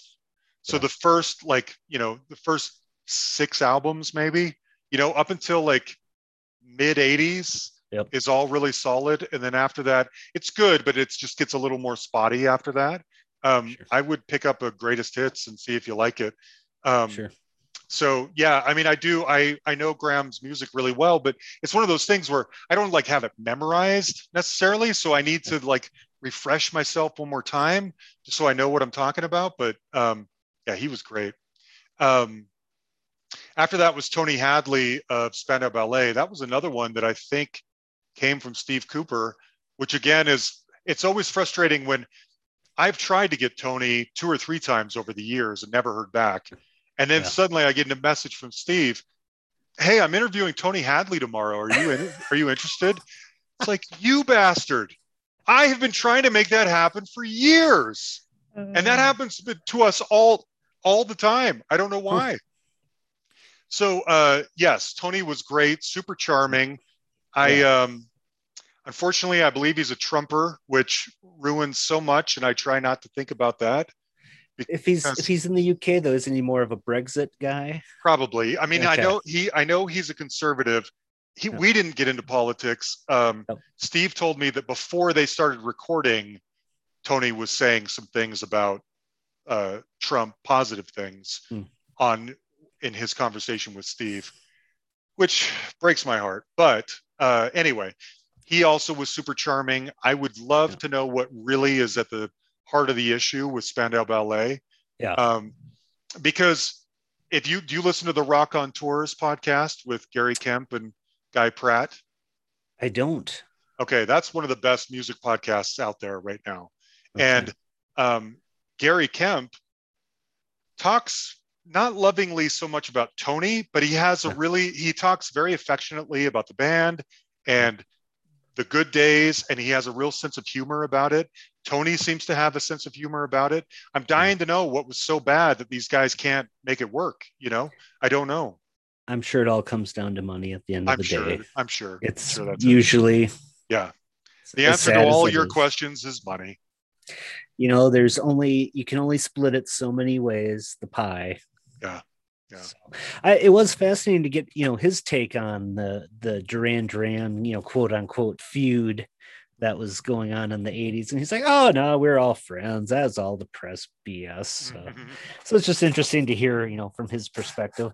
And I did love when you bring up that EP is like, oh yeah, you got this new EP out on Spotify with Boys of Summer. And he's like, yeah, I was wondering about that too. It just kind of showed up and my manager was calling me about it saying, what's this? And I don't know. I recorded that like in the 90s, Yeah. like it was all stuff that's just been laying around that Yeah. he didn't put together. Very, very interesting. It's Um, always interesting, when an artist, well, in this case, it was in the break of the, from the success to kind of now, but, artists from the early days of rock and roll, they would cut a bunch of singles that would never go anywhere with yeah, some art label. and then they hit it big, and then they, put all these budget albums out of those cuts. It's pretty fascinating. Yeah. Yeah. See who they can fool. Okay. After that was Martin Ware. That was a good one. I thought anyway. I stalked him on Twitter too. One half of Heaven 17. I got to be honest. I have thought about going after Martin for a long time. I've heard other interviews with him, and he's always great.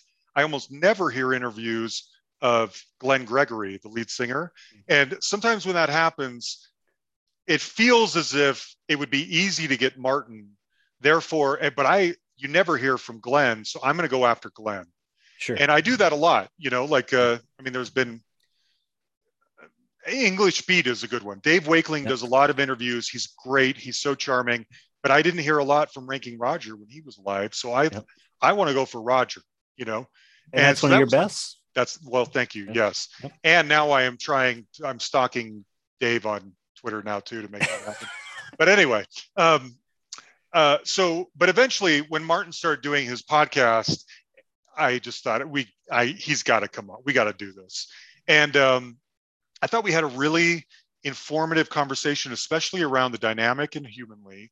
Yep. The early stuff, I always hear that he was involved with Tina Turner and should have gotten more, coverage on that Tina documentary, or, right up in the histories. I didn't realize really that what sparked the interest in her comeback was the success of the Let's Stay Together cover that was getting big in Europe, and he produced that. Yep. If that song hadn't started to take off over there, labels wouldn't have thought, we have something here. Let's, recharge Tina Turner. And that prompted her comeback epic proportions there. Yeah. So yeah, I thought that was a pretty great, I think you put it here in our notes, a micro history of synth pop. That's a really good one. Yep. And then I just found his podcast this afternoon. I haven't had a chance to listen to it yet, but I see he has a 2-parter with Sananda Maitreya, aka our buddy Terrence Trent D'Arby. Yep. There's a little bit of crossover.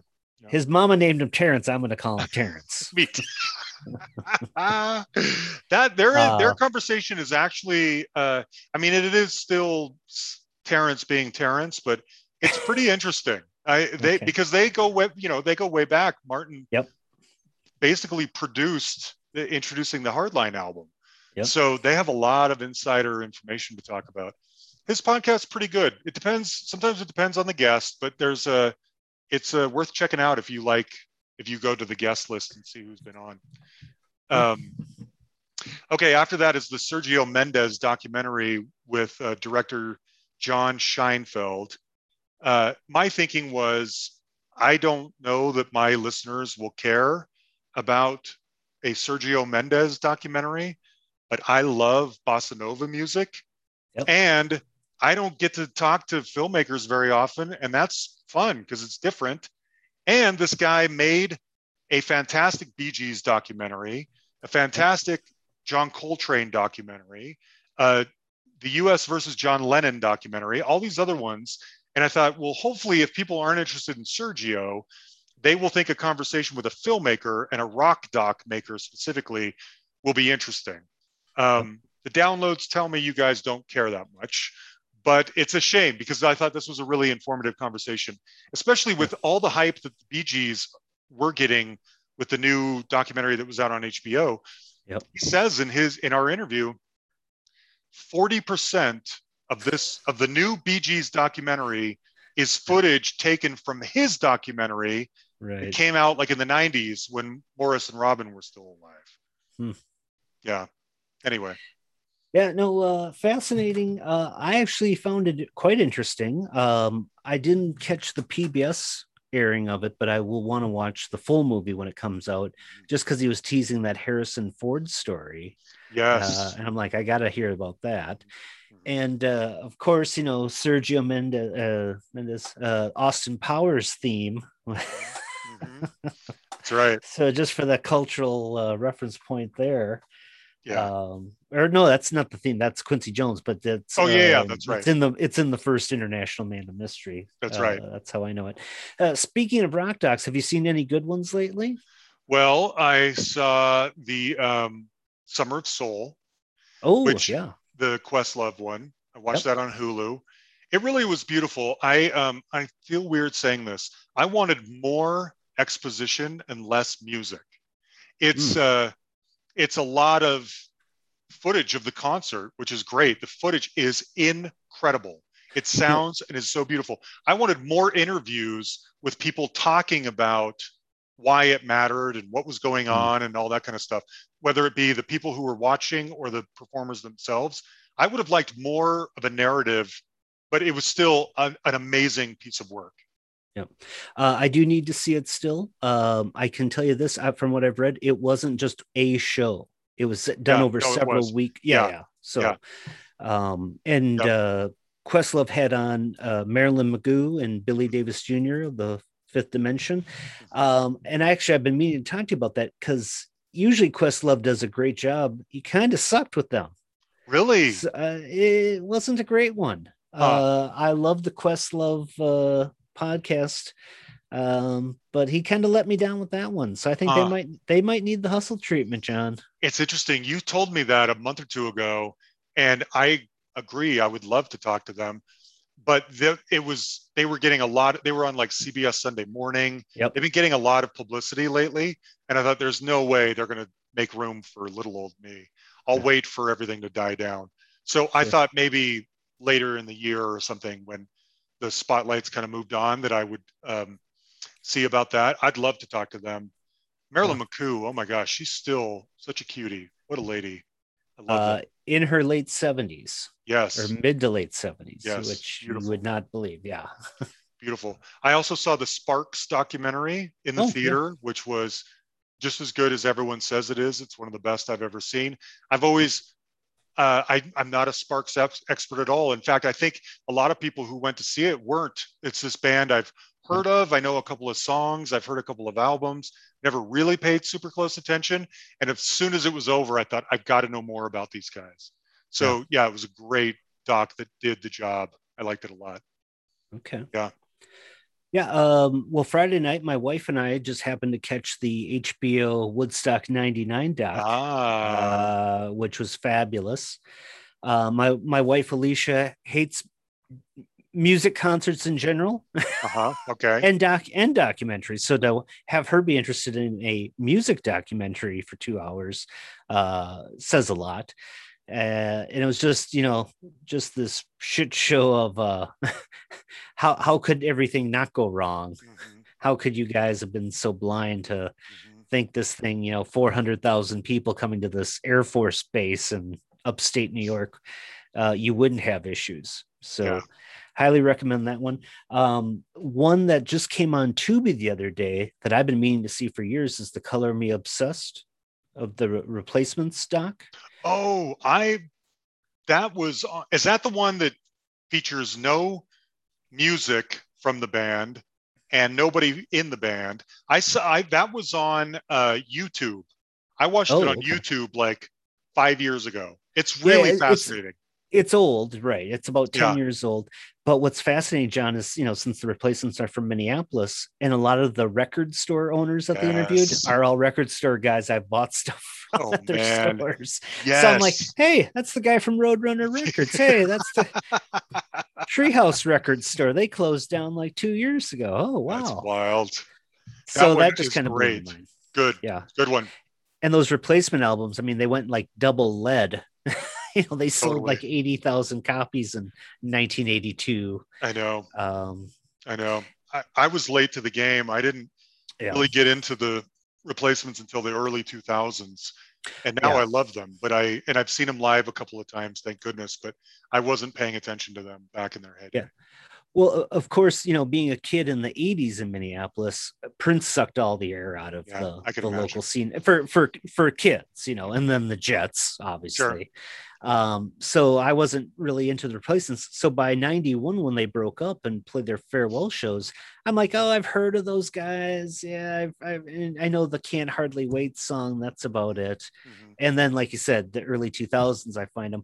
Now, I do like the replacements, but I still love the Smithereens more. Yeah. Oh, yes. And those are two bands I always kind of compare. Like, well, if you Good like one. the Replacements, the Smithereens are kind of like in the same wheelhouse. Mhm. Yeah, I would totally agree. Yeah. Smithereens are still Oh yeah, far and away you the and I, top. yeah. Yeah, we can nerd out about the Smithereens for a long time. Yeah. I love And them. then one other one that I saw that I was excited when I found it on Tubi, but it turned out to be kind of cheaply made and it didn't go very deep was this documentary on Heavy D, the rapper. Really? Yeah, it's called Be Inspired, which I guess was the last tweet he had posted right before he had died. Wow. And it was produced by like Dougie Fresh and MC Light, Ooh, famous 80 yeah, rappers. MC Light's the voiceover. They have Mary J. Blige, Will Smith. I mean, it's a who's who yeah, of everyone in that 80s New York rap scene. And it just looks a little cheap yeah. and it didn't quite do a complete career retrospective. Oh, that's a shame. You know, um, he was in that song Self Destruction, which was Mhm, the kind of anti black on black mhm. crime violence video in the late 80s. And he's one of the best guys on that. They don't even talk about it. They don't talk about the big album from 94, Nothing But Love kind of Mhm. got glossed over. So big names, but just didn't quite get there for me. The But I'd still production, recommend it. okay, the production value on some of these docs matters a Oh lot yeah, because if you feel like you're watching something homemade, you yeah. question whether it's real. Having said that, though, I think I posted something about this maybe recently. I don't remember, but on Amazon Prime, I watched a documentary on the cow sills, Oh yeah. which was fascinating, and it felt kind of homemade. Mm. It was not glossy or sexy in any way, but oh, it was so interesting. And the ups and downs of that family. And Yeah. I've always heard the name and I knew one or two songs, but I'd never really paid that close attention to who the Cowsills were. And Yep. I completely got sucked in. It's really, really good. Yeah. Unfortunately, the three remaining, the two brothers and the sister, just started a podcast and they've Oh, had on some other like oldies acts. okay. So, 60s pop, which is, Mhm. right in my game. And they're like 45 minutes long, but they do like 20 minutes of chit chat between the three of Oh, them, and then they bring the guest on, and then oh, you have four people yapping, so it gets a little helter skelter. Not as great as what I was expecting, yeah. They but can't all be the hustle. Let's just be yeah, honest. well, You know, let's. I mean, bottom line. Okay. All right, we just got a couple left here. One of them after Sergio Mendes documentary was Tim Booth of James. That is one of my favorite ones ever. I love James. I'm a big fan. I've seen them in concert a couple of times. I find Tim to be a super fascinating guy. And that was one of those. Now, normally, as I was saying earlier about Ian Anderson, I'm a bad judge of my episodes sometimes because if the interview isn't the interview that I wanted to have with this person, I'm often disappointed. But you guys, listeners, don't know that. So you're Yeah, just oftentimes you like them, you think something's good, and I'm like, yeah, but we didn't. He didn't tell this story very well. I was hoping we'd talk about this. We didn't. You know what I mean? And yes, I come away disappointed. And usually I do have like an expectation that I know when something's good, and I try to guide it that way. Tim we went like totally off script. He was talking about the drug cocktails that work for him, and the time he almost died, and that he dances like 6 hours a day, and of finding other like astral planes of reality to take inspiration from, and all this kind of stuff. And I just thought, it doesn't matter what I've written down in my notes. Whatever you're coming up with is so much more interesting than anything I could come up with. there was like some figure skating reference in there as Yeah, well. I was like, yes. where are we going with this ice capade story I here? don't I don't know. And he got choked up a couple of times. And Yeah. it's interesting. Yan is so meticulous about editing out any pregnant pause or any or And I had to tell him, okay, two different times, Tim gets choked up. Do not edit that out. Leave Mm. it alone so that has the power that it's meant to have, you know? And Yeah. Anyway, I was really proud of how that one turned out. And I thought it was, I thought, I can't imagine there are other Tim Booth interviews quite like this one. I think this Right. is a unique one. Now, for him, I mean, really, James's big hit in the US, Laid, Mm-hmm. barely talked about. You know, you Yeah, didn't, it was that intentional just so you could let kind him of. go It was another off? one of those things where I didn't want to dwell on the obvious stuff. Yeah, It did come up eventually near the end, and it was an interesting story. It was a demo of them just kind of messing around, and Brian Eno liked it and thought, let's just put it out as is. yeah, And I thought, that's probably good enough. And I could have drilled into, like, was that real? Were you having really super awesome sex with somebody and you wrote a song about it? But talking about that kind of stuff didn't feel like it was in keeping with the spirit of the rest of the conversation we were having, about sure. elevated planes of reality and, you know, And figure skating. figure skating and And figure spirituality and yeah. whatever. So I just thought, he's just a devout hippie, this guy, and I'm just going to let him do his thing. It was beautiful, beautiful. And I'm really grateful because I have a couple of friends, really close friends, who are gigantic James fans, bigger than me, and Yeah. they both loved it. And if they're happy, then I'm happy, you know? Can you see on the downloads? Did you get more like from the UK? Are you able That's a to good question. break I down? can't see that. I never look at that stuff. I should. I don't know I know why. some podcasters have referenced that, but I don't know if Yeah, they're paying more for that analytical there breakdown. is some of that, dissection in the Podbean application, but I hardly ever look at that kind of stuff. I Hmm. should. I was just curious, just because like I said, Laid. I knew that, of course, but Mm-hmm. after that, I'm like, ugh, I don't know Really? these guys. Yeah. Okay. I know that probably 2/3 of our audience is American, Mhm. and another probably 25% is the UK, and then then Canada and Australia, and the rest are just small little blips, pockets around the globe. So I just assumed, and James didn't share it or anything, which didn't surprise me. So um, I don't know that their fans found it. That's unless you shared it on fan pages, which you probably did. I don't know. I do. And Yeah, then I look for, UK alternative music Facebook I know. groups. And like I said, John, I'm in like 400 different I know. Facebook You're groups. the best. You're the best, man. I love it. Now, speaking of fans being happy, the Justin Curry episode with from Delamitri, that was another one that meant a lot to me because that was one that I felt like I really needed to do well. I like Delamitri a lot, but I know they're another band that has a hugely devout fan base. And if this interview is boilerplate stuff that Justin's been asked a million times, they're not gonna like it, and he's not gonna like me Yeah. because I wouldn't say that he's prickly, but he doesn't do a lot of media because I just don't think he believes that he's going to have a worthwhile conversation with someone. Hmm. And I am so lucky that he and I bonded, that he Yeah. seemed to like me. And I managed, thank God, to ask the right questions in that one. And I have to thank all the people, the listeners and Patreon members and other people that I knew liked them that I reached out to that helped guide me on that one with the right questions and everything because they made it great. And the fans seem to love that one. It's our seventh biggest episode of the year, and I just heard tons of good feedback from fans about it. And Yep. if they're happy, I know we've done the right thing. Right. You didn't start off with, well, tell me about that Roll to Me song. No, no. I mean, No, and you could tell you guys had rapport.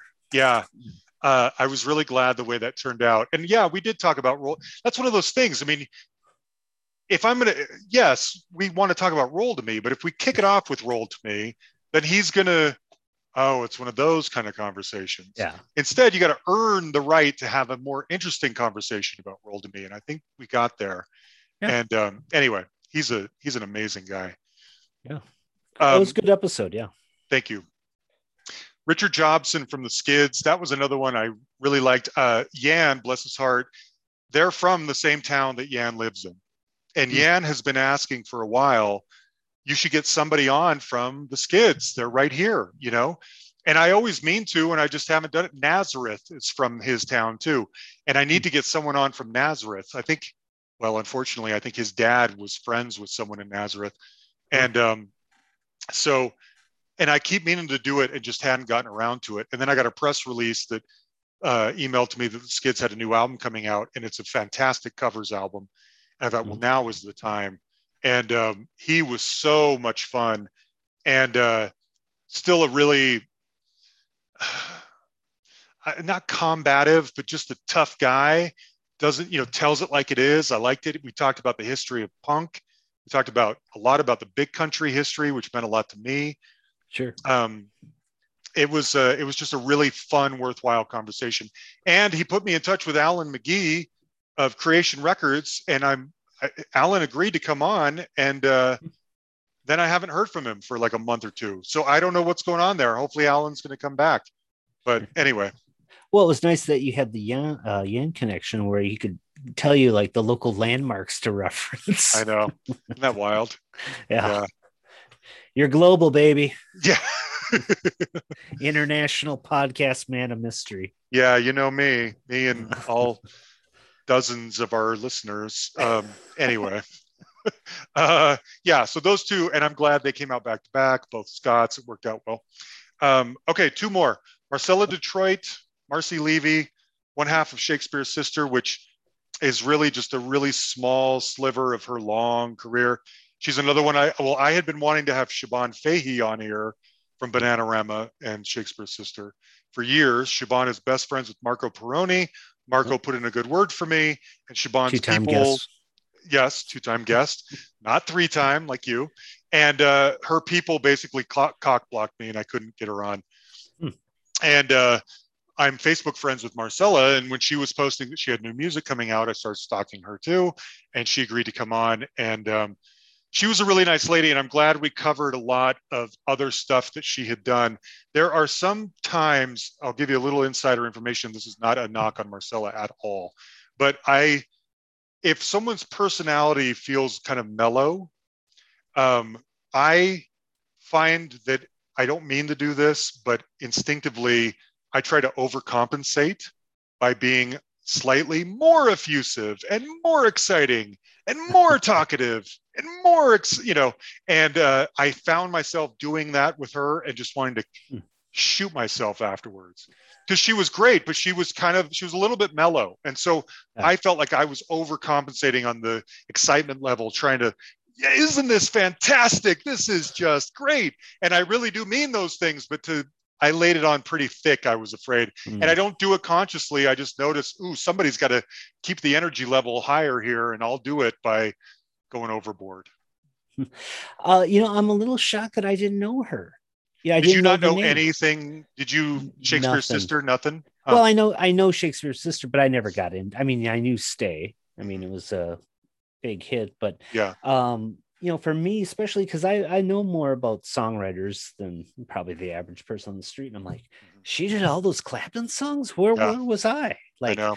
that's got to be some nice mailbox money. You would think Uh lay down, Sally. Lay Yeah. Down Sally and the Yeah. core. I mean, that's Yeah. probably playing on a classic rock station in Oklahoma City right now. Or, Yes. Yes. Seattle. I mean, it's probably on 5 classic rock stations right this Yeah. second.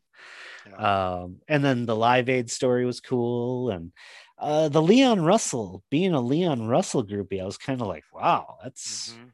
he was always kind of a weird looking, I totally agree. a unique looking individual. That big, burly, hairy, long haired Yeah. hippie guy. And she was his girlfriend there for a while. It's Yeah. wild. Yeah. To each their own. Yeah. Hey, when rock stars get away with a lot, we'll just Yeah. say. Okay. Then lastly, it was Peter Coyne from the Godfathers. That was one. So here's the deal. Earlier in the year, before we really hit our stride with this winning streak of all these big names and great episodes, I still had a number of interviews in the can, and I still do. And I feel really guilty because I like Peter Coyne and the Godfathers a lot, but it's not really time sensitive. You know, they weren't Yep. promoting like a brand new album. And so that one just keeps sitting around. It's not like, it's like, well, I'm going to hold off on Graham Parker or Little Steven. I'm going to let that one sit in the can for a while so I can put out my Peter Coyne episode that's not time sensitive at all. And Right. that's not a knock on Peter at all, because I love the Godfathers. But it's been difficult because we've had so many great episodes with so many great people lately. And I still have 4 or 5 interviews that are perfectly fine, but Yep. they're not like this, you know, the sexy name getters like this that keep sitting in my folder because I can't find a way to get them out there, you know? Yeah. So anyway, that John and was my his birthday and I was out of town. And I thought, I'm just going to put this one out now. John and his first world podcaster First World problems. I Podcast got Fund. these 5 that I'm just gonna sit on because I Okay. got these other Okay. names. Okay. Fine. You know, I thought it would be fun, Andy, to bring you on here. And if you're just going to bust my balls, I'll just go back to Yan because he doesn't complain. Okay. He doesn't talk back. Yan, Uh, Yan doesn't talk back. So I don't need oh, this. I forgot who does the music for the deep dives. That theme song, the do Oh, do do do do do do do. my brother Steve Yeah, did that. yeah, Thank you for asking. Um, yeah. my brother made that on his phone, some like, Wow. I don't even know, GarageBand app or something on his phone. And he played it for me once years ago because we like the same kind of music. And I was like, that is hot. I like that. And so well, let's just put a theme song on here and I'll use that song you made on your phone. That's it. Now, does he have any musical talent? No, nope, No, nope. just like so. Your dad was the orchestra conductor and piano teaching wizard, and you guys just never. We got nothing. Wow, We got wow. nothing. I mean, that's not, we both appreciate music, obviously. We got his love of music. And who Yep. knows, I mean, we both used to be able to sing pretty well when we were young, but I mean, we both rebelled, you know? Mm. So it was like, well, I'm not going to please my dad by taking piano lessons. Screw that, you know? I tried it a couple of times. So who knows? We may all have like loads of musical talent inside of us, but we've fought the urge to even find out because Huh. who wants to please their parents? You know, Yeah. you got to rebel. Well, Graham and Eddie and Yeah. Georgia want to. No, they're over that. They're getting to that age where they don't care about that either. Believe me. Believe me. Uh, Okay, real quick. I put a shout out there for questions, but we only got a couple. One of them's Andrew Jacobs. He wants to know when the Andy Shaw podcast is coming out. oh man.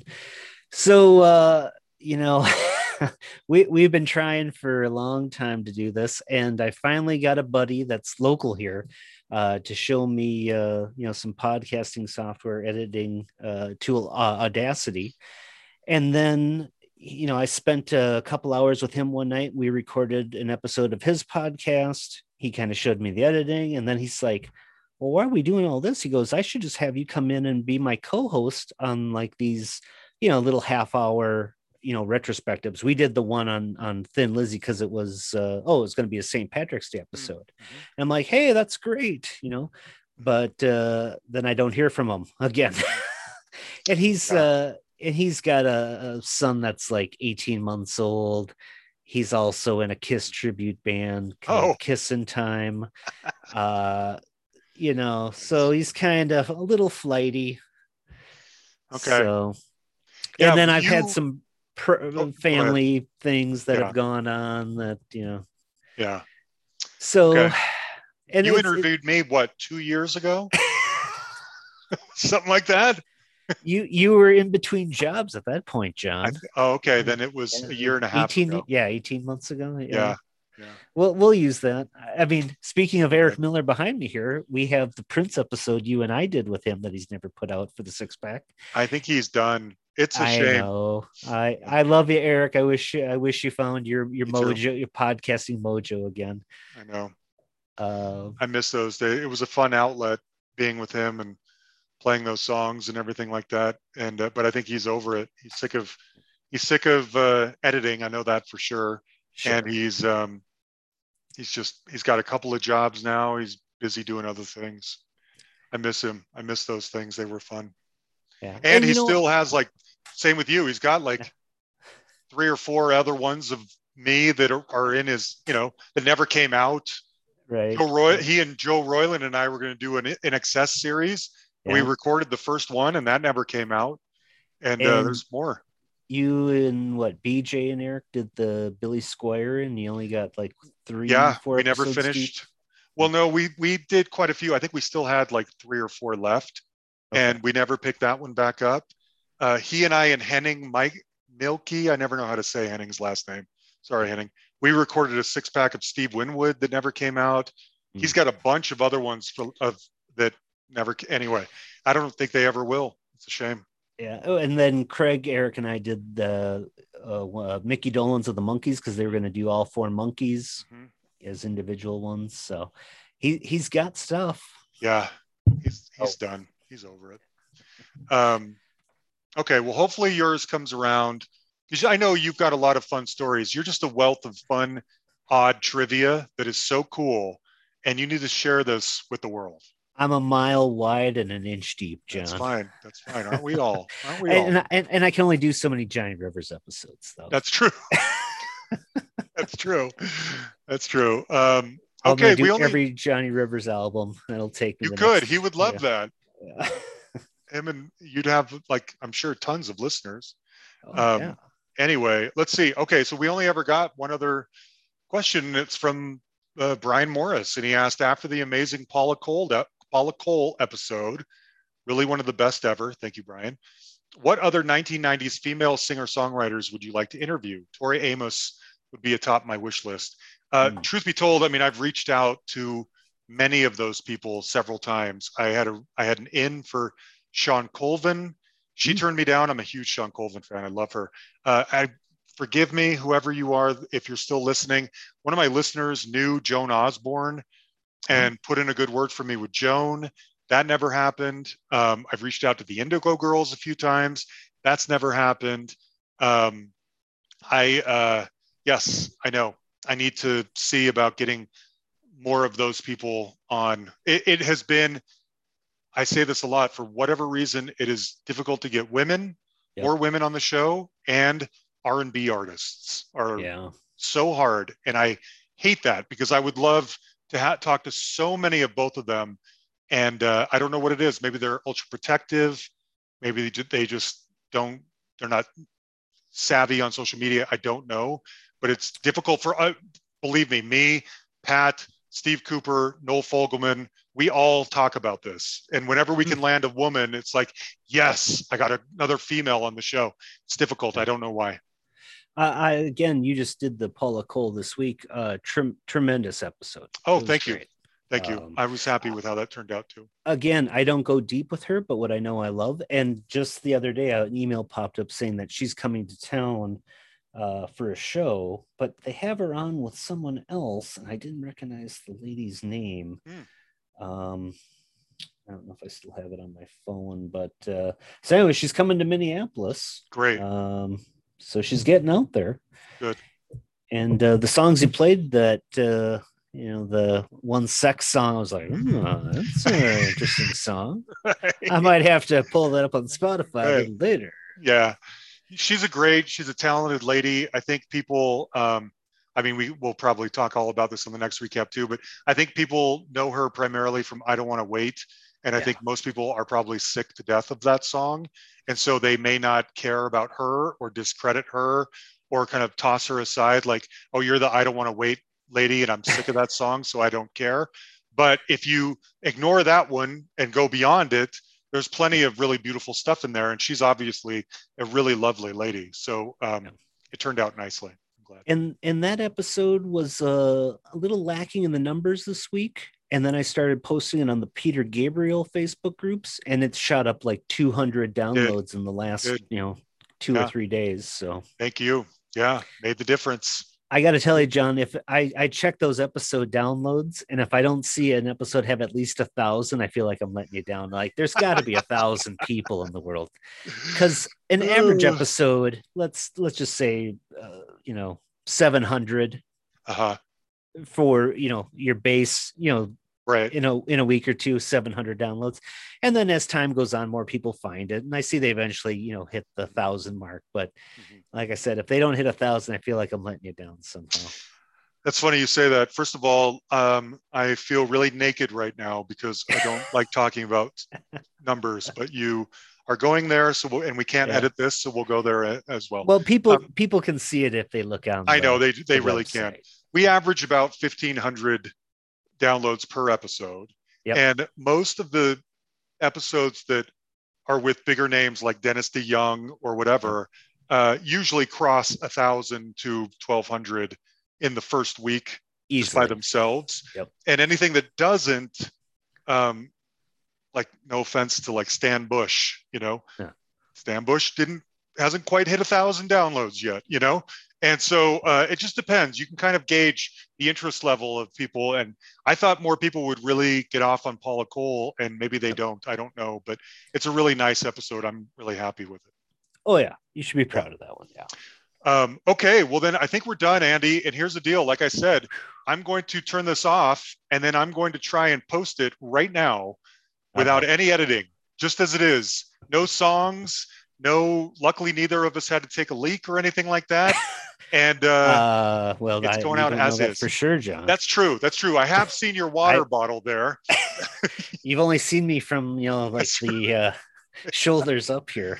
Yeah, you're probably wearing one of our official Hustle diapers, which Is that on Amazon? I haven't yeah, I seen believe you that. can get that on Amazon. Yes, yeah, T-shirts, pop sockets, and Amazon depends, sweatshirts. That's or right. Yep, Hustle depends on Amazon. that'll work. Yeah, you can pee in it all you want. And I do need to give a shout out though yes, to super fans Bill Elam and Jay Sabluski, because they're right up there with me as far as they're spreading the the love. best.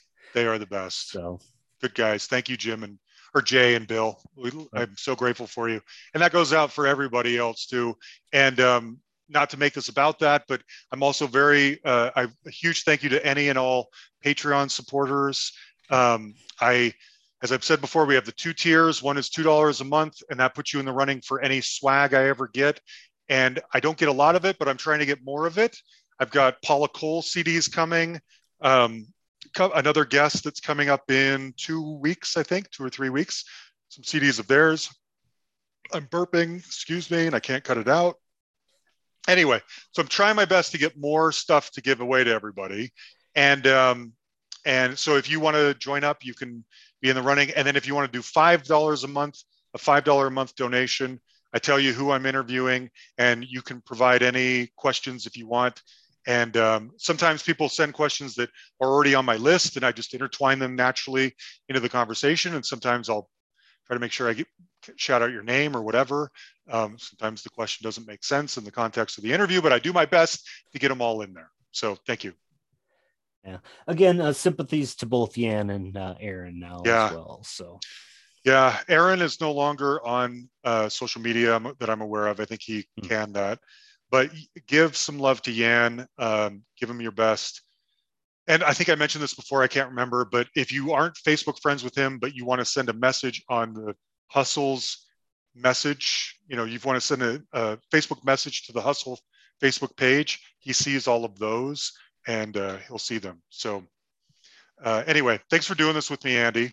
And thanks for being such a bro and a friend and a supporter and everything you do. I'm so grateful to know you. Thank you. Oh, shucks. He's Oh, got to wipe the well, tears away. As I've always told you in private, I think you do a great job, and we're just trying to get the word out to, you do these great interviews, and who the hell cares if no one ever hears them? I know. So I know. All right. And that goes with a lot of you guys as well. The Kens and the Erics and the BJs and the Brads of the world doing this. It's such a fun community and network of people, whether it's Brian and Sarah with Permanent Record or all these great people that and new people starting every day. There are as you know, more and more. I mean, new podcasts. Everybody has a podcast now, and that's fine. I've thought for a while that you have a podcast like you have a social media footprint. It's just Yep. another. I have a Facebook page. I have an Etsy account. I have a Twitter handle. I've got a podcast. It's just one more expression of everyone's individuality, Sure. And I've tried to make this podcast less about me and more about documenting interesting rock history. And hopefully that has happened. I feel good about it. Here, So, here. okay. Well, I'm going to turn this off and I'm going to try and post it right now. Okay. All right, sir. Have a All good right. night. Good night, Andy. Yep. Talk to you later. Bye, everybody. We'll see you later.